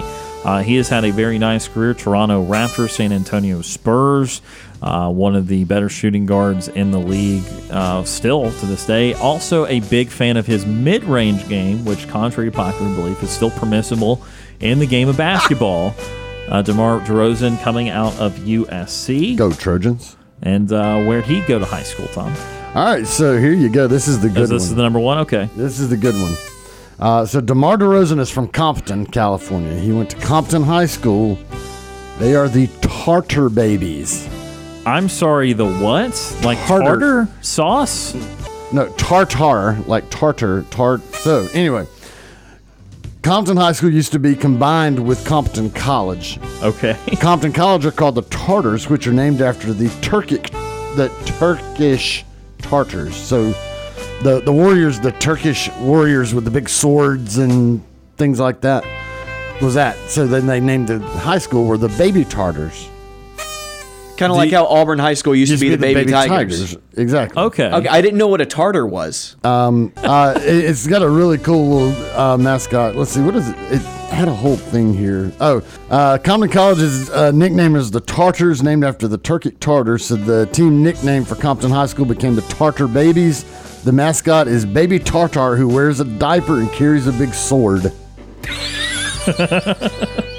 That's great. I'm sorry, I should have done that one last. That is funny. I should have done that one last just because of the name. I apologize. My order of operations was off. Yeah, because it gets worse. It gets worse after that. There's just going to be calm stuff. So the Compton High School Tartar Babies. Oh wow! All right, next up, that was DeMar DeRozan. He's 34 today. Edgar Renteria turns 48 today. Former shortstop in Major League Baseball and played for a lot of different teams. The then Florida Marlins, St. Louis Cardinals, Boston Red Sox. He was a Brave for a couple of years. Tigers, Giants, and Reds all at the end. Oh, my. One of the better hitting shortstop in the leagues for a long time. Quality 286 hitter, over 2,300 career hits. Those were facts. Those were not opinions. I was reading some stuff there. But he was a really quality shortstop for a long period of time. Yeah, he was. And so he is from Barranquilla, Colombia. In fact, His nickname, I saw it on there, the Barranquilla Baby is what they called him. What's with all these babies today? Now, I don't have a mascot for this, but as youth, he attended Instituto Los Alpes High School in Barranquilla, Colombia.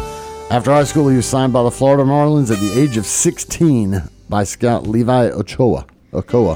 And he did a great job of evaluating talent, as Edgar Renteria was very I'm not successful sure in his if career. Los Alpes High School in Barranquilla has a mascot, but that's where he went to high school. There you go.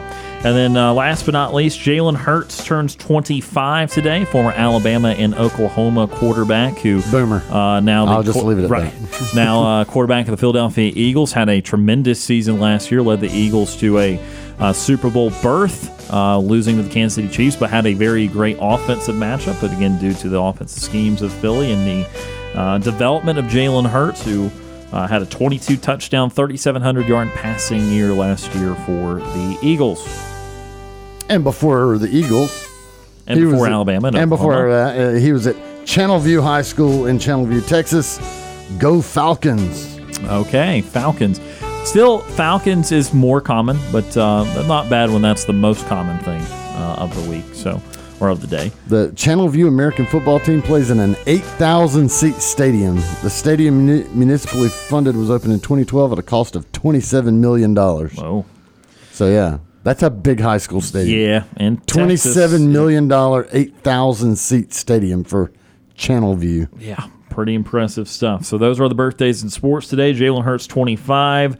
Edgar Renteria, 48. DeMar DeRozan, 34. Mike Trout, 32. That will do it for the second hour of the program. Staying tuned, a lot ahead in hour number 3. We're not even going to probably get to conference realignment at this point, but we've still got a Sports Call 5 at 5. We'll tell you about the 5 biggest quarterback races in the Southeastern Conference. After that, we'll preview Arkansas football for 2023. And after that, a best and worst of the weekend. You're listening to the Monday edition of Sports Call on Tiger 95.9.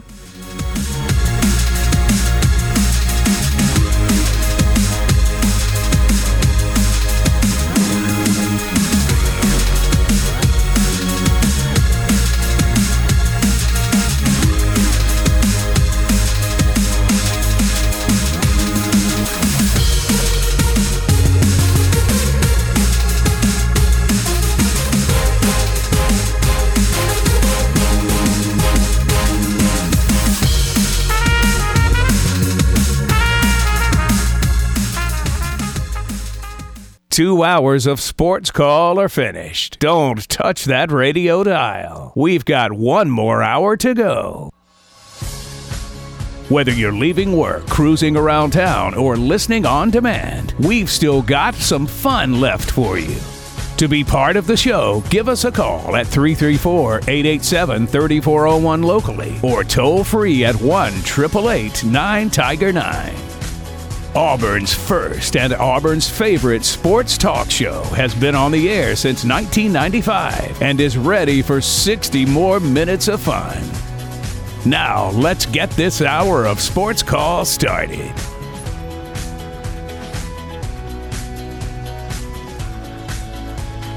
Third and final hour of Sports Call starting right now. Tiger 95.9, the Tiger.fm, and the Tiger Communications app. Ryan Lavoie, Brant Daughtry, Tom Peavy with you here on this Monday afternoon. Fun show so far. We had some of our great callers.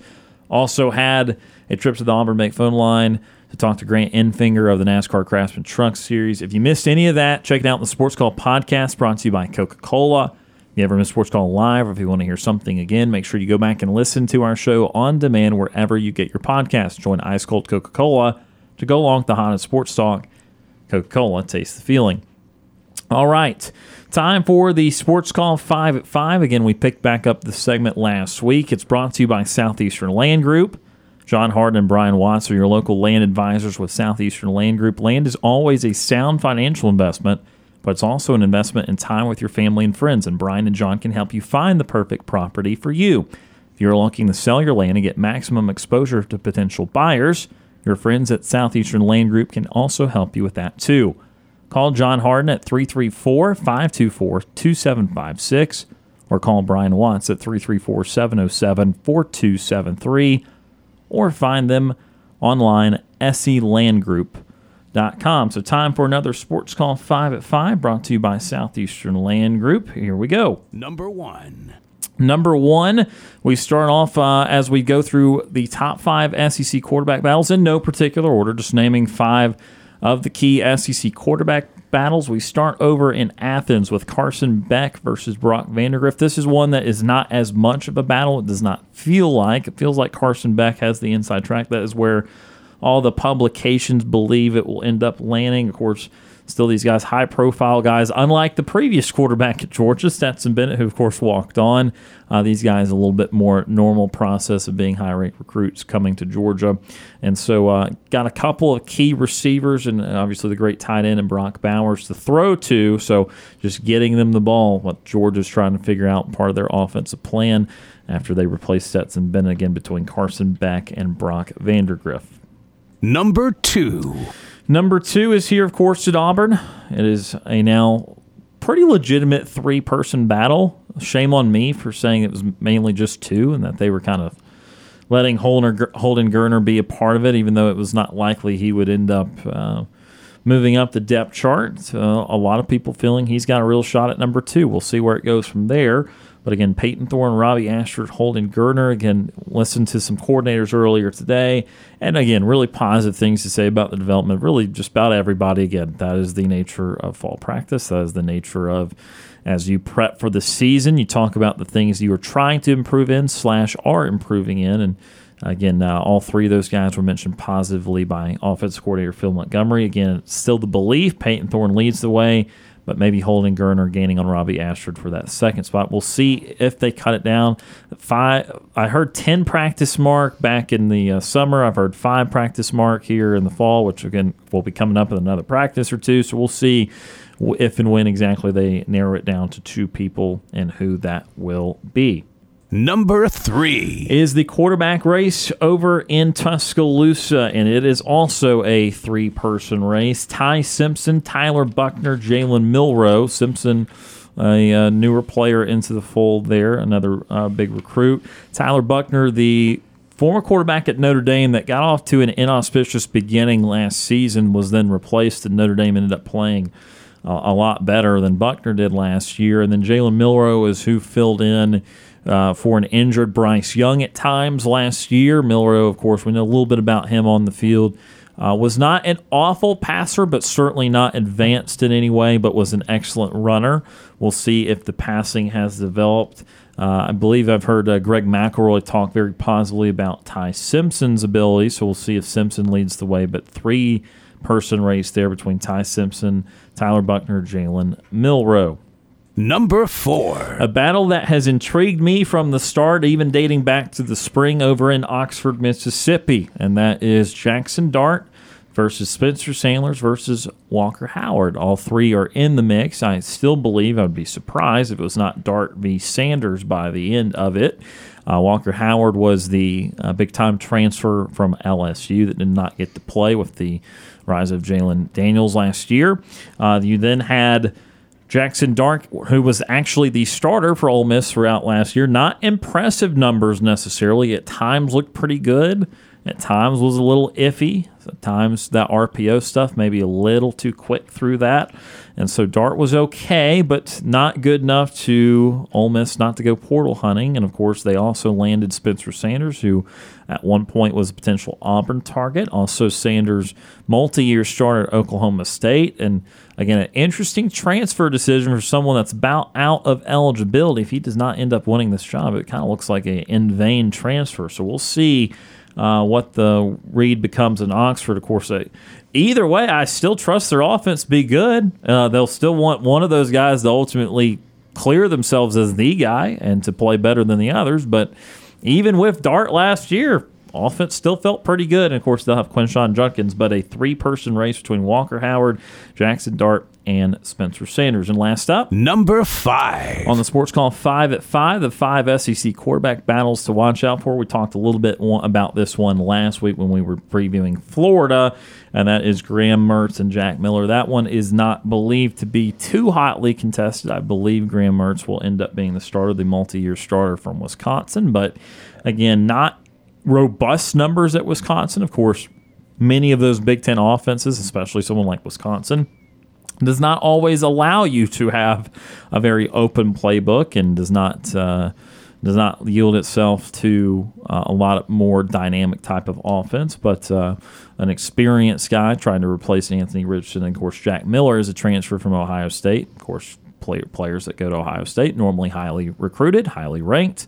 No different there for Jack Miller. So those are the 5 SEC quarterback battles to watch out for on the Sports Call 5 at 5 presented by Southeastern Land Group. The battles in Georgia, Auburn, Alabama, Ole Miss, and Florida. We're going to take our first time out here of hour number 3. When we come back, we'll start to preview Arkansas football, and a little bit later we will have a best and worst of the weekend. You're listening to the Monday edition. Excuse me, I'm not to the weekend yet. It was just the weekend.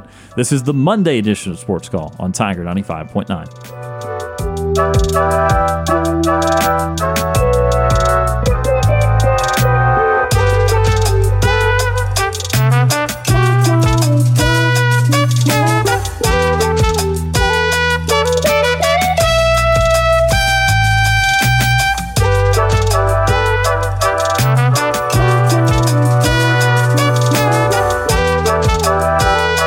Sports Call crew wants to hear from you.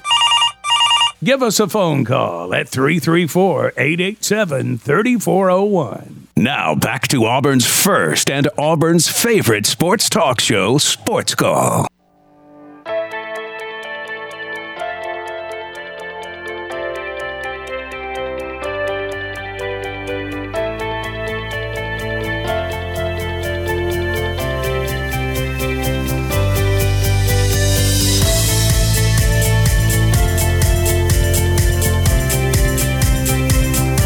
Welcome back to Sports Call, Tiger 95.9. Ryan Lavoie, Brant Daughtry, Tom Peavy with you here on this Monday edition of the program. We continue each and every day. We might not be able to Friday because our Friday show is going to function a little bit differently. We'll tell you about that later in the week. But we continue to go through a new SEC team each and every day. I don't want to frame it as new. You might think that there are like 8 new SEC teams joining the league. Maybe one day. There's going to be 2 next year. Who knows with this ever-changing environment, but just simply going through the various SEC teams' outlook for 2023. By the time we culminate this, we'll be on week 0. We will be getting ready for the first SEC team's involvement, which would be Vanderbilt versus Hawaii on that week 0. So we're getting there. We're getting very close to football. It's our turn now to go through. Got a couple West teams coming up in the early part of this week. We start with Arkansas, 4th year for Sam Pittman with the Razorbacks. Of course, 2020, just to recap his 3 years in Fayetteville, 2020 record-wise was not great. It was 3-7, of course, with all league games. But again, remembering the Chad Morris tenure of 2-10 in the prior seasons, 3-7 in conference play felt like a victory. 2021 was a legitimately solid season. The Razorbacks went 9-4.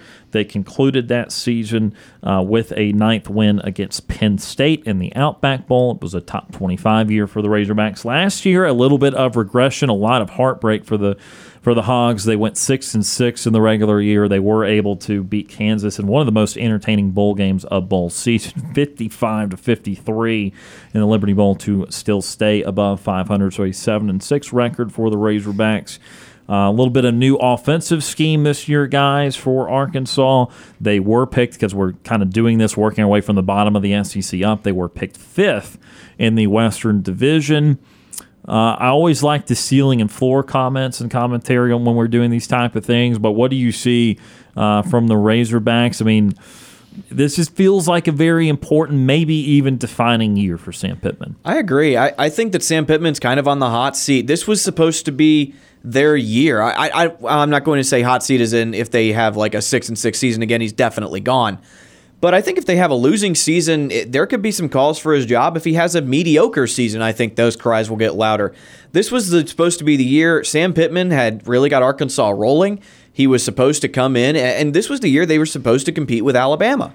And then in Fayetteville, they got snapped in half. It was not a close game. It never approached being a close game. So I don't know. This last season kind of shook some of my belief in Sam Pittman, and if I, as someone who is not an Arkansas fan, feels that way, then you know that Arkansas is definitely going to start feeling that way if this season does not get off to a hot start. I think their game against BYU is going to tell us a lot, and then they have to travel to LSU. That's a very telling 2-week stretch for them. And if they enter that Texas A&M game at 4-0, I think you're looking at a very, very good season for Arkansas. Even if they enter at 3-1, say they lose at LSU, that obviously Death Valley, one of the tougher environments in all of college football. But if they get through their game against Western Carolina and Kent State, and then they beat BYU, then I think that means they can have a pretty good season. If they beat LSU in Baton Rouge, that's you're looking at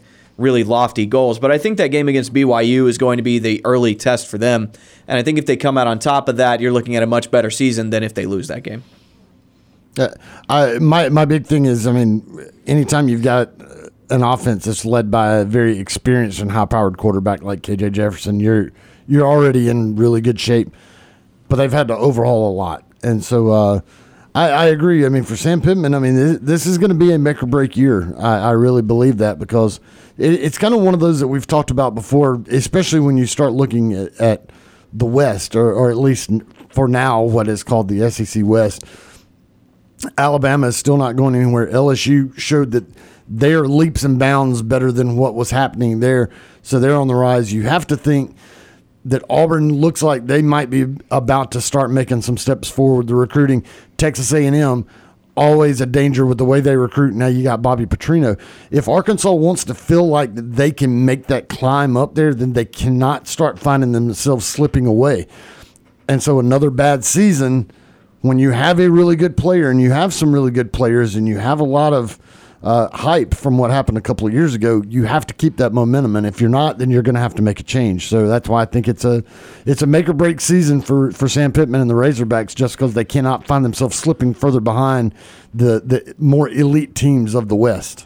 When we break down this conference as a whole, we pick our winners and our sleepers and our bust, whatever. When we do that the final week here of the preseason, the end of August, there's going to be a few programs that I'm going to talk about that these are extra important. This is an extra important year for them because of what's about to happen. Oklahoma and Texas will get in this league in 2024, and with it, they will shift most of this league down 2 spots in the pecking order.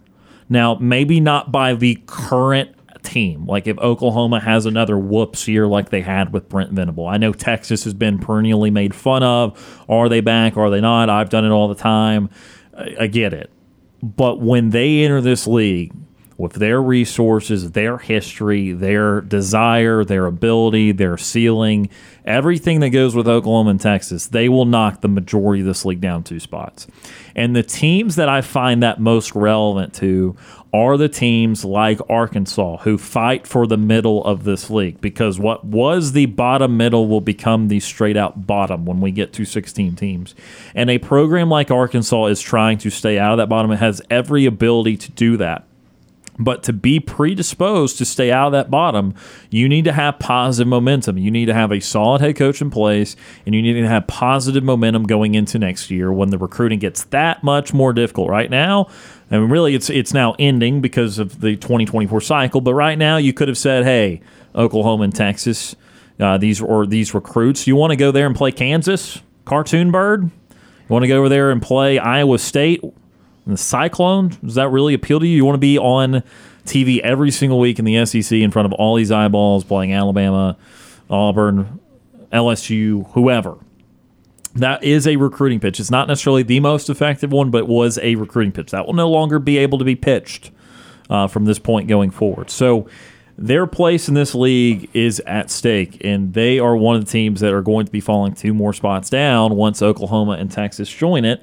The way they can stave that off for at least a period of time is if they're hot, if they're playing well, if they've got a good coach. And if they can have a year more like 2021 where they were 9-4, that is more of the lines of, okay, maybe they can fight off Oklahoma and Texas. Hell, they just played Texas 2 years ago. They beat them by 19. Like this, In time, will that happen? No. Texas and Oklahoma will win out in time. That's still my belief that their history will at some point matter. They're two of the top 8 to 10 programs of all time.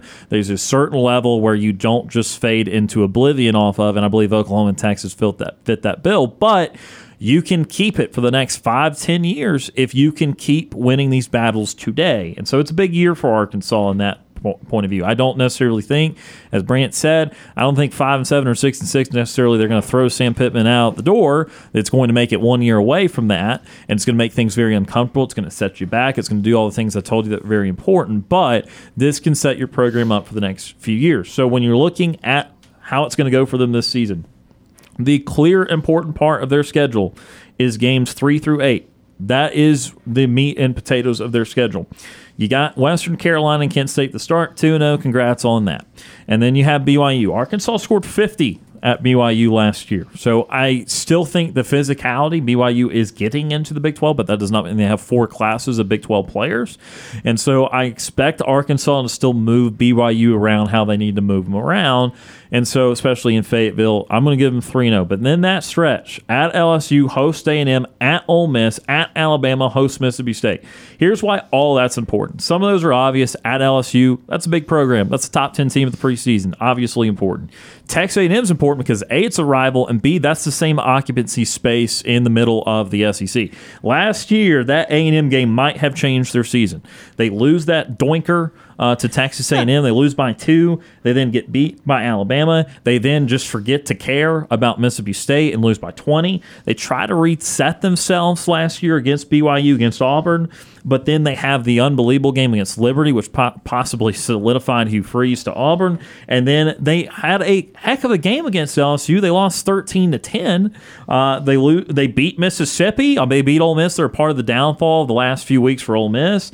And then they inexplicably lose to Missouri. It was such a tumultuous season to them, and I still feel it was set up by A&M. There's a world where Arkansas wins 9 or 10 games last year. Like, it's not that far-fetched. But if it could go wrong, it did for them. And so can they right those wrongs? Can they beat Texas A&M in Arlington? That is such an important game for Arkansas. Then they go to Ole Miss. Look, it's on the road. But again, they beat Ole Miss last year, scored 42 on them. Then they go to Alabama. The difference here is it's the same structure, right, where it goes Alabama and then Mississippi State. So what happens in those 2 weeks before? What happens to A&M and Ole Miss games? Can Arkansas at least split those games, if not win them both? Because I still think they're going to lose to Alabama. I still think they're going to lose to LSU. So that's 2 losses in there. Do they exit Mississippi State 4-4 or 5-3? They're 5-3.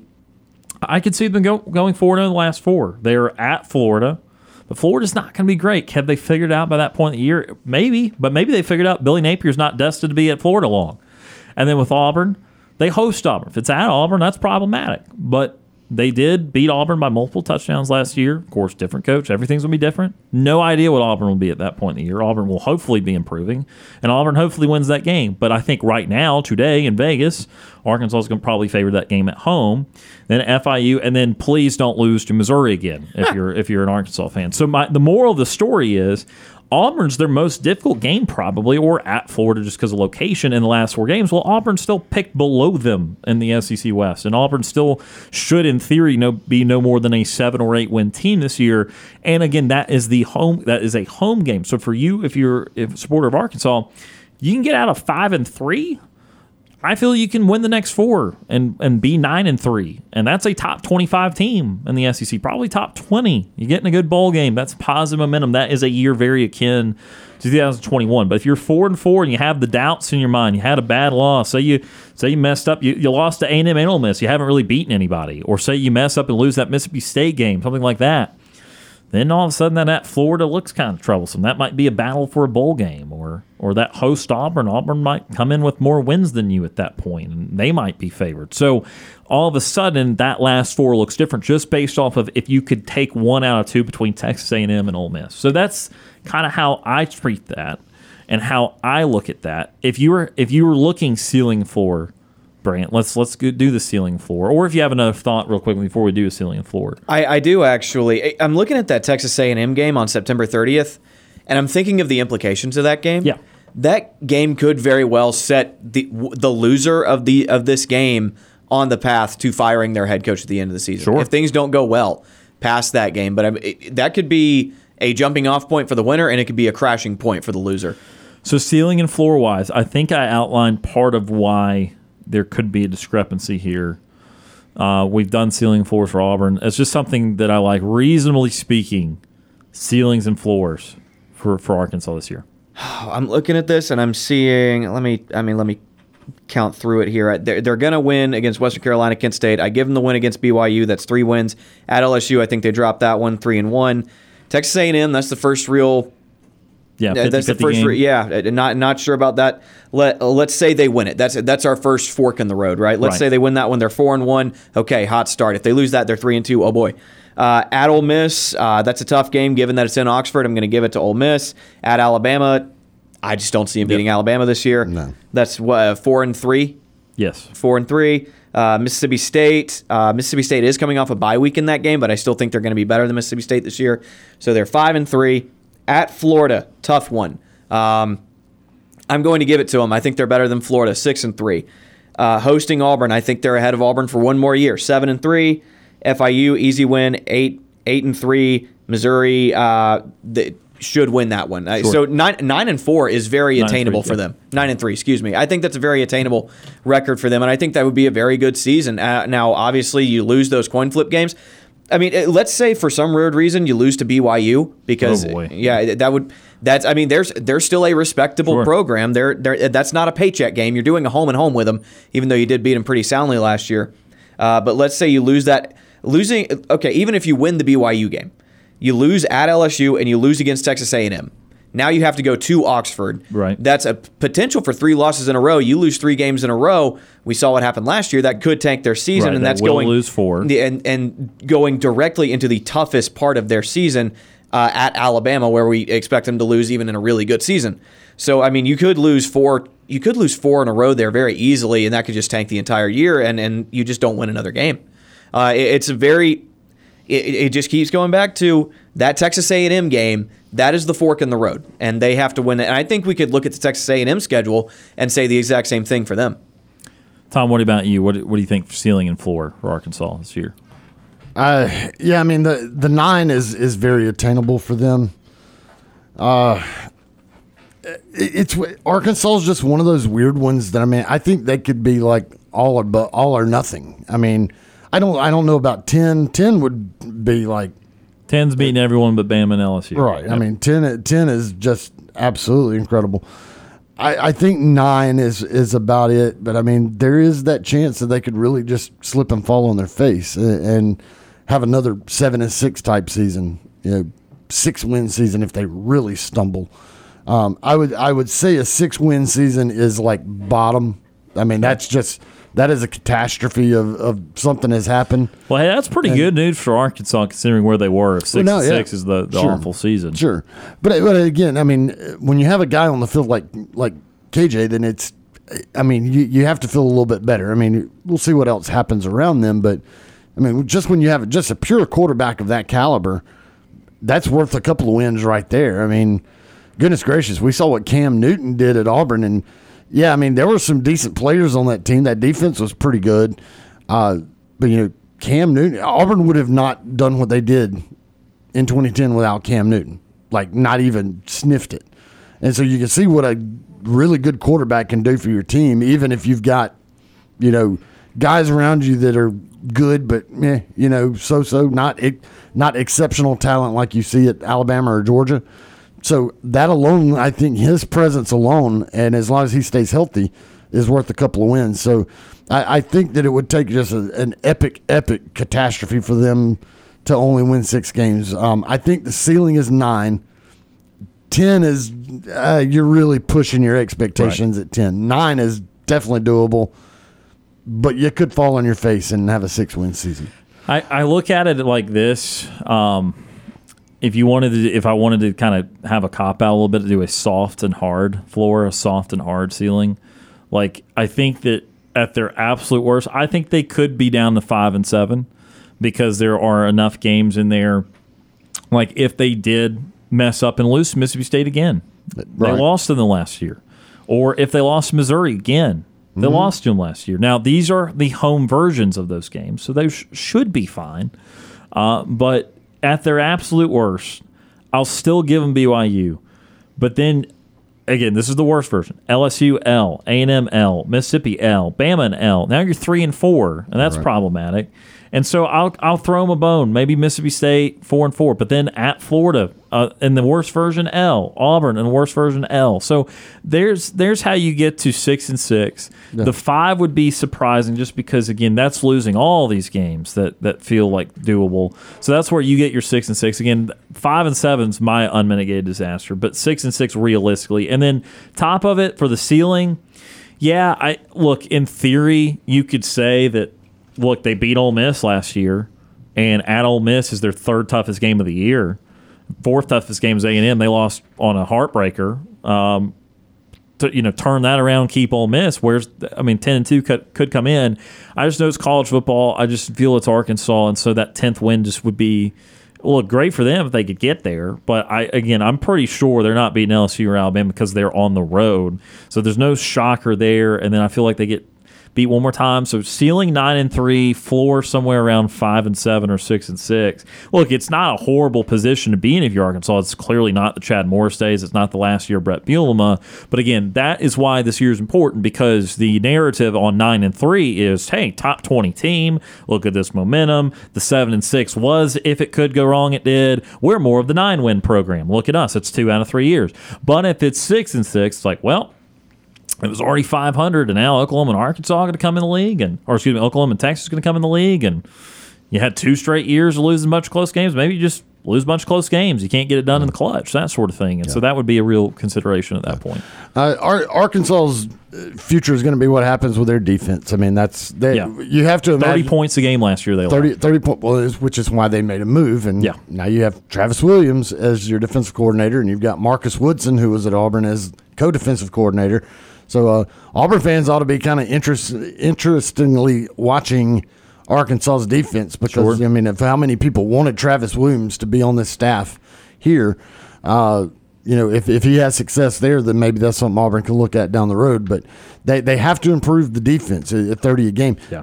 With Raheem Sanders, KJ Jefferson, you're going to put up points on offense. I mean, that's an offense that is going to put up some points, and you have to expect that. But the defense, can you cut it down to 21 points a game instead of 30? 30 is a lot. When you're averaging giving up 30 a game, that's a lot. It's a lesser conundrum than what Ole Miss went through a couple years ago. Ole Miss's numbers, these are all conference games, I get it. But in 2020, 38 points a game they allowed. Right. And we were saying just get it respectable. You don't have to get it down to top 10 defense. Just get it from 100 to 50. And they did that. They went to 24.7 points a game in 2021. Look what happened. That was a 10-win team in the regular season. That was the difference. And they gave up 25.5 last year, had a trouble at the end of the year. But, again, they have settled in the 24 to 25 range. If you are a dynamic, high-flying offense, that will work for you. And that's where Arkansas needs to get back to. They were 23 points a game in 2021. Well, that was their 9-win season. So there's a magical number in that mid-20s that these good, solid offensive teams need to get to. Get out of the 30 range, get out of 28, 29, get to 24, 25 points a game. That gives you the chance to be really good, not just an okay team, a 9-10 win team for Arkansas and for Ole Miss. So that's a big goal for them. And you're right about Travis Williams. It's going to be interesting. The Dan Enos part on offense, that's also what's interesting, though, because that's why some people may be a little more hesitant about the Arkansas offense this year because they won't spread it out quite as much. Dan Enos was the OC when Brett Bielema was there. True. And so, look, Brett Bielema had a couple good years at Arkansas. It wasn't all terrible. But the offense, again, notably not the most fun thing in the world. And so we'll see how Jefferson meshes in a slightly new system, but Rocket Sanders is going to be obviously very key too. Someone they can't hand the ball off a lot to. Y'all are talking about that defense, and another thing that to talk about with that defense, they lose Bumper Poole, who has been that team's leader for 3 years now. Just an incredible player, and felt like one of those guys who I don't know how good he's going to be in the NFL, but he was just really good in the SEC for what felt like 20 years, and that kid's finally gone. Sure. So you have no idea if you're going to replace your most productive player at your biggest spot of need, really. Well, and I'm glad you mentioned that. One last point to make before we take our next time out, probably last time out the show. So they've only got 10 total returning starters, 4 on offense, 6 on defense. So we just mentioned Rocket Sanders and KJ Jefferson They are not returning any of their top, I want to get this exactly right, top 4 wide receivers. Top 5 because Rocket Sanders was 5th in receiving and he's a running back. So top 5 pass catchers that were not running backs. None of them are back. And top 3 tacklers. Drew Sanders, who was their leading sack man as well with 9.5 sacks, then Bumper Poole, then Simeon Blair. So top 3 tacklers, top 5 receivers, multiple offensive linemen. Oh, yeah. It's a lot to replace for Arkansas this year. We're going to find out about the development process too. They've done a good job also in the transfer portal. Sure, they were top 5. Yeah, they brought in a lot of guys from the transfer portal because they had to fill some immediate holes that they didn't want to try to with freshmen. So they're going to be playing a lot of dudes from the transfer portal. Yeah, development process of those younger guys, and yes, evaluation process of those transfer portal guys. That's a look at Arkansas football. We'll take one final timeout. We'll make this next segment the last segment. When we come back, best and worst of the weekend and a nightly TV guide. You're listening to the Monday edition of Sports Call on Tiger 95.9.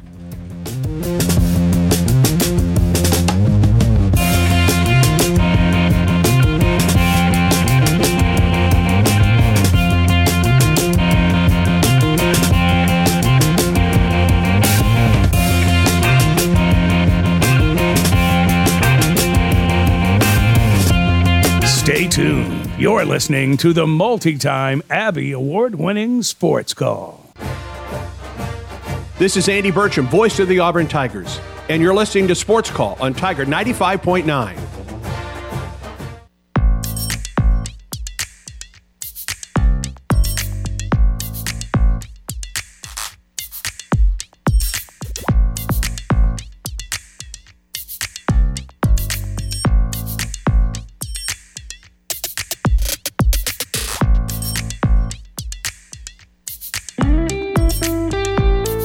Welcome back to Sports Call on Tiger 95.9. Ryan Lavoie, Tom Peavy, Brant Daughtry with you here on this Monday. Final 7 or 8 minutes of the show today. Did not have time to hit on all the conference realignment news. Have no fear. That's why we have a 5-day-a-week show. We'll get to that at some point this week because we still need to have like a eulogy for the Pac-12, but also we need Conference of Champions. Right. We also need to have a thought or two on the ACC, which was proposed today. I'm just going to mention it. I'm not going to talk about it. Just mentioning it. The report today, for those that are curious, is that the ACC, that stands for Atlantic Coast Conference, is exploring the possibility. Okay, that's all they're doing. I like possibilities. You like possibilities in life? Sure.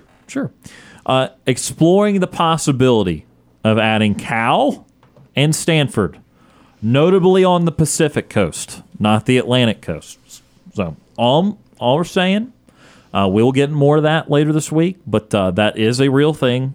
That is verified. It's not anything fake on Twitter. So a few more minutes left in the show today, though. Now let's get to best and worst. Now time for the best and worst No! of the weekend. That's what some travel people are thinking about, having to potentially have Cal and Stanford fly across the country for every single conference game. Anyway, best and worst of the weekend. We'll start positive or negative, Tom. But it falls in your court. Well, I mean, I'll go best. And I mean, my best of the weekend was a celebration of life for Bubba Sorensen over in Opelika. I mean, it's always bad to put a positive when you're talking about a funeral, but it was a celebration of his life. That's what he would have wanted because he was a larger than life character, full of energy, full of life, full of just gusto. It was a celebration. So many people turned out. Fire departments from all over the area were there. Great ceremony at the church. Great ceremony graveside. Yes, there were sad moments. There were very emotional moments. But overall, it was a very much of a celebration of his life that so many people turned out for. And it was awesome. And I was just so proud to be a part of it and be part of the honor guard there during the visitation ceremonies of it. So You take a negative thing, but you definitely get the positive out of it. Like I said, being a celebration of his life and everything that he lived for. So definitely a positive, definitely a good thing for this weekend. My best of the weekend is going to be that I just got a weekend at home. First one that I've had in, I think, a month or so, and it'll be the last one I have for a while, as I'm probably not going to get to go home again until Christmas. It's, starting up school, and we've got high school football coming up now pretty soon. Auburn football will be starting college football as a whole. So about to be very busy. So taking one last weekend to go and see my loved ones was a lot of fun. Went to my favorite restaurant, family, friends, all that good stuff. Awesome, man. I'm glad that you did get one more good weekend. Yes, your life will get decidedly busier over the next few months. You got this. I believe in you. Thank you, man. My best of the weekend, so this is not nearly as meaningful in the game of life or anything like that. This is just a thing I find funny. It's actually like a remotely warm take. Like, it's not a hot take, but it is a warm take. My best was the Chicago White Sox and Cleveland Guardians brawl. Okay? Awesome. Now, look, I'm not a proponent of Tim Anderson now looking like he's got damaged or something. He would tweet up a storm this weekend, and it did not look good for Tim. He did get decked. But I just like the concept of having something passionately fierce in the game of baseball. We used to have these benches clearing often.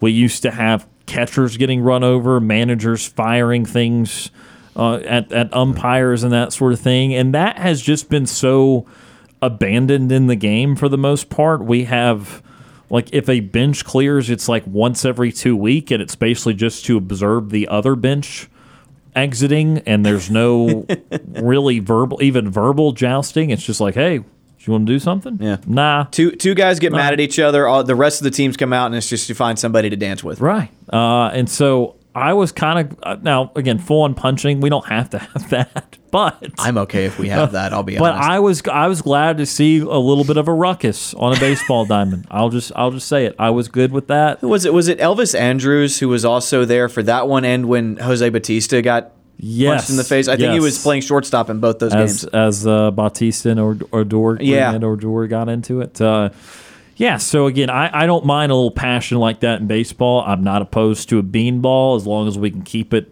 in the mid area and not get that high. Got to be careful with those. 98 fastballs to the neck and head. We're absolutely not doing that. But again, I'm okay with kind of the chippier things in baseball.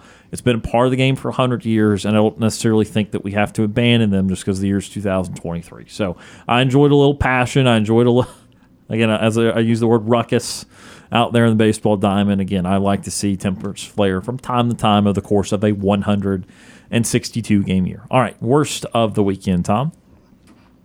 Man, I guess I was trying to think of a couple of worst. Actually, because I was going to say a worst was that fight, but it was not necessarily just the fight. It was the fact that the dude that put his hands up in his front of his face like he's ready to do something ended Tim up. Anderson. Tim Anderson. Tim Anderson, who started the fight, and by the way, is an Alabama fan, for anybody who wondered. Oh, well, then he deserved to get knocked out. But I mean, he really did. Like, he got hit on the chin and fell and was out. Knocked out. I mean, he didn't get knocked down. He was wobbly when he got up. That's what I'm saying. He got knocked out. Yeah. Like, I mean, put on his butt and knocked out. Yeah. But he's the one that started the fight, put his dukes up, and was ready to go. You know what? I am going to stick with that as my worst. I was going to say Angel Hernandez coming back into because he's terrible. He's very not good. He's very not good. Yeah. But I got to go with Tim Anderson because.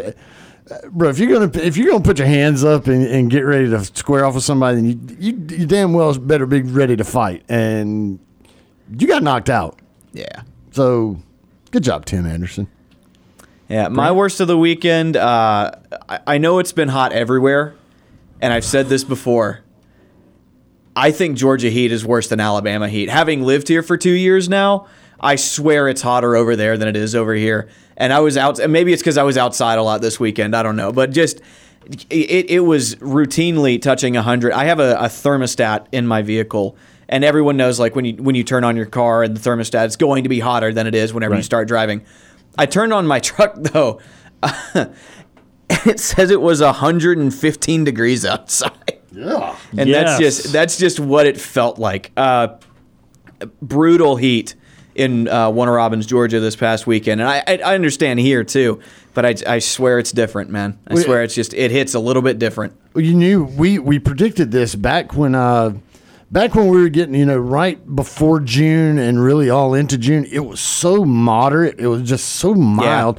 Yeah. We had times in the summer, early summer. Yeah. It really felt good outside. Like low 80s for highs. Sure. And I mean, for the longest time, it's like, we're like, man, it's like, this is setting us up. Mother Nature is setting us up to put us in the boiler because it is. Yeah. It's giving us some change-ups, but that fastball's coming. It was like, man, it's not supposed to be this comfortable in June. And we were like, man, come late July and into August and everything, Mother Nature's going to find out. Mother Nature's going to punish us for taking it easy on us through the first parts of the summer. Yeah. Oh, goodness, have they ever. I mean, it hurts to breathe. That's one of those sticky, muggy, hot, when you're out there, it like you can feel it going into your nose and it hurts. It just, it's like, it's like breathing through a blanket, like a very hot, wet blanket, and you're trying to breathe through it. No, thank you. So that's Brant's worst of the weekend, the heat in the state of Georgia, or just heat in general, honestly. And my worst of the weekend, this is the weekly segment where I get mad about something going on in NASCAR. Nice. And it's rain. Mother Nature. 17. Listen to this. So we had rain again at Michigan for the Cup Series. It had to finish today. NASCAR has had 25 weekends this year with some sort of activity between the Cup trucks and Xfinity. 17 of the 25 NASCAR weekends have been affected by weather. Sounds like the Thunder Chickens last year. I mean, that worse. I mean, 17 of 25. Guys, that's almost an acceptable free throw percentage. That's 68% of the race weekends have been affected by rain, either a postponement, a delay, a movement of a date. That is awful. It's an outdoor sport, and even NASCAR this year has tried to bring more rain tires for shorter tracks at lower speed tracks, and it's happening at all these big tracks. You can't do anything about it at Michigan. Yeah. You go 200 miles per hour at Michigan. You can't do that. Pocono is the same thing. Oh, boy. And then lightning, it don't matter if you have rain tires or not. You can't do anything. It's been very, very frustrating in NASCAR with how many race weekends have been affected by Mother Nature. And again, 17 to 25 thus far. Please, for the love, let's get a few straight weekends where it affects fans, viewership. It's just awful. I mean, there's so many people that pay good money for that. The stands were almost full in Brooklyn, Michigan for that on Sunday, and today it was like 20% full, and it looks awful, and I just hate it, and I'm tired of it. And it's not even about my personal enjoyment. It's just like for the people that pay the money. Good grief. We're about out of time for the show today. Real quick nightly TV guide presented by White Claw Hard Seltzer. Little League Baseball happening as we get set for the Little League World Series here in a couple weeks. 6 o'clock ESPN. You got Little League Baseball, 6:05, the Atlanta Braves and the Pittsburgh Pirates. That one is at Pittsburgh, 6:05, Bally Sports South. Also, 3 movies tonight, 6 p.m. on Nickelodeon, Dr. Seuss's The Lorax, 6:30 on FX. It is Thor, I guess the original Thor. And then X-Men Days of Future Past, 6:45 on HBO. And that was the Sports Call Nightly TV Guide presented by White Claw Hard Seltzer. Brant, thank you for being on the show today after driving home. Hope you have a good rest of your day. We'll see you again later this week. Thank you for having me. And Tom, thank you for being here, sir. Absolutely. Tomorrow we shall cluck up, and I'll see you again tomorrow. I'll be ready for it. That will do it for the show today. Again, we appreciate Grant Enfinger for joining us in the NASCAR Craftsman Truck Series at the beginning of the show. And as always, we thank all those that tuned in and called in. For Brant Daughtry and Tom Peavy, my name is Ryan Lavoie. Have a great Monday night, and we'll talk to you again tomorrow.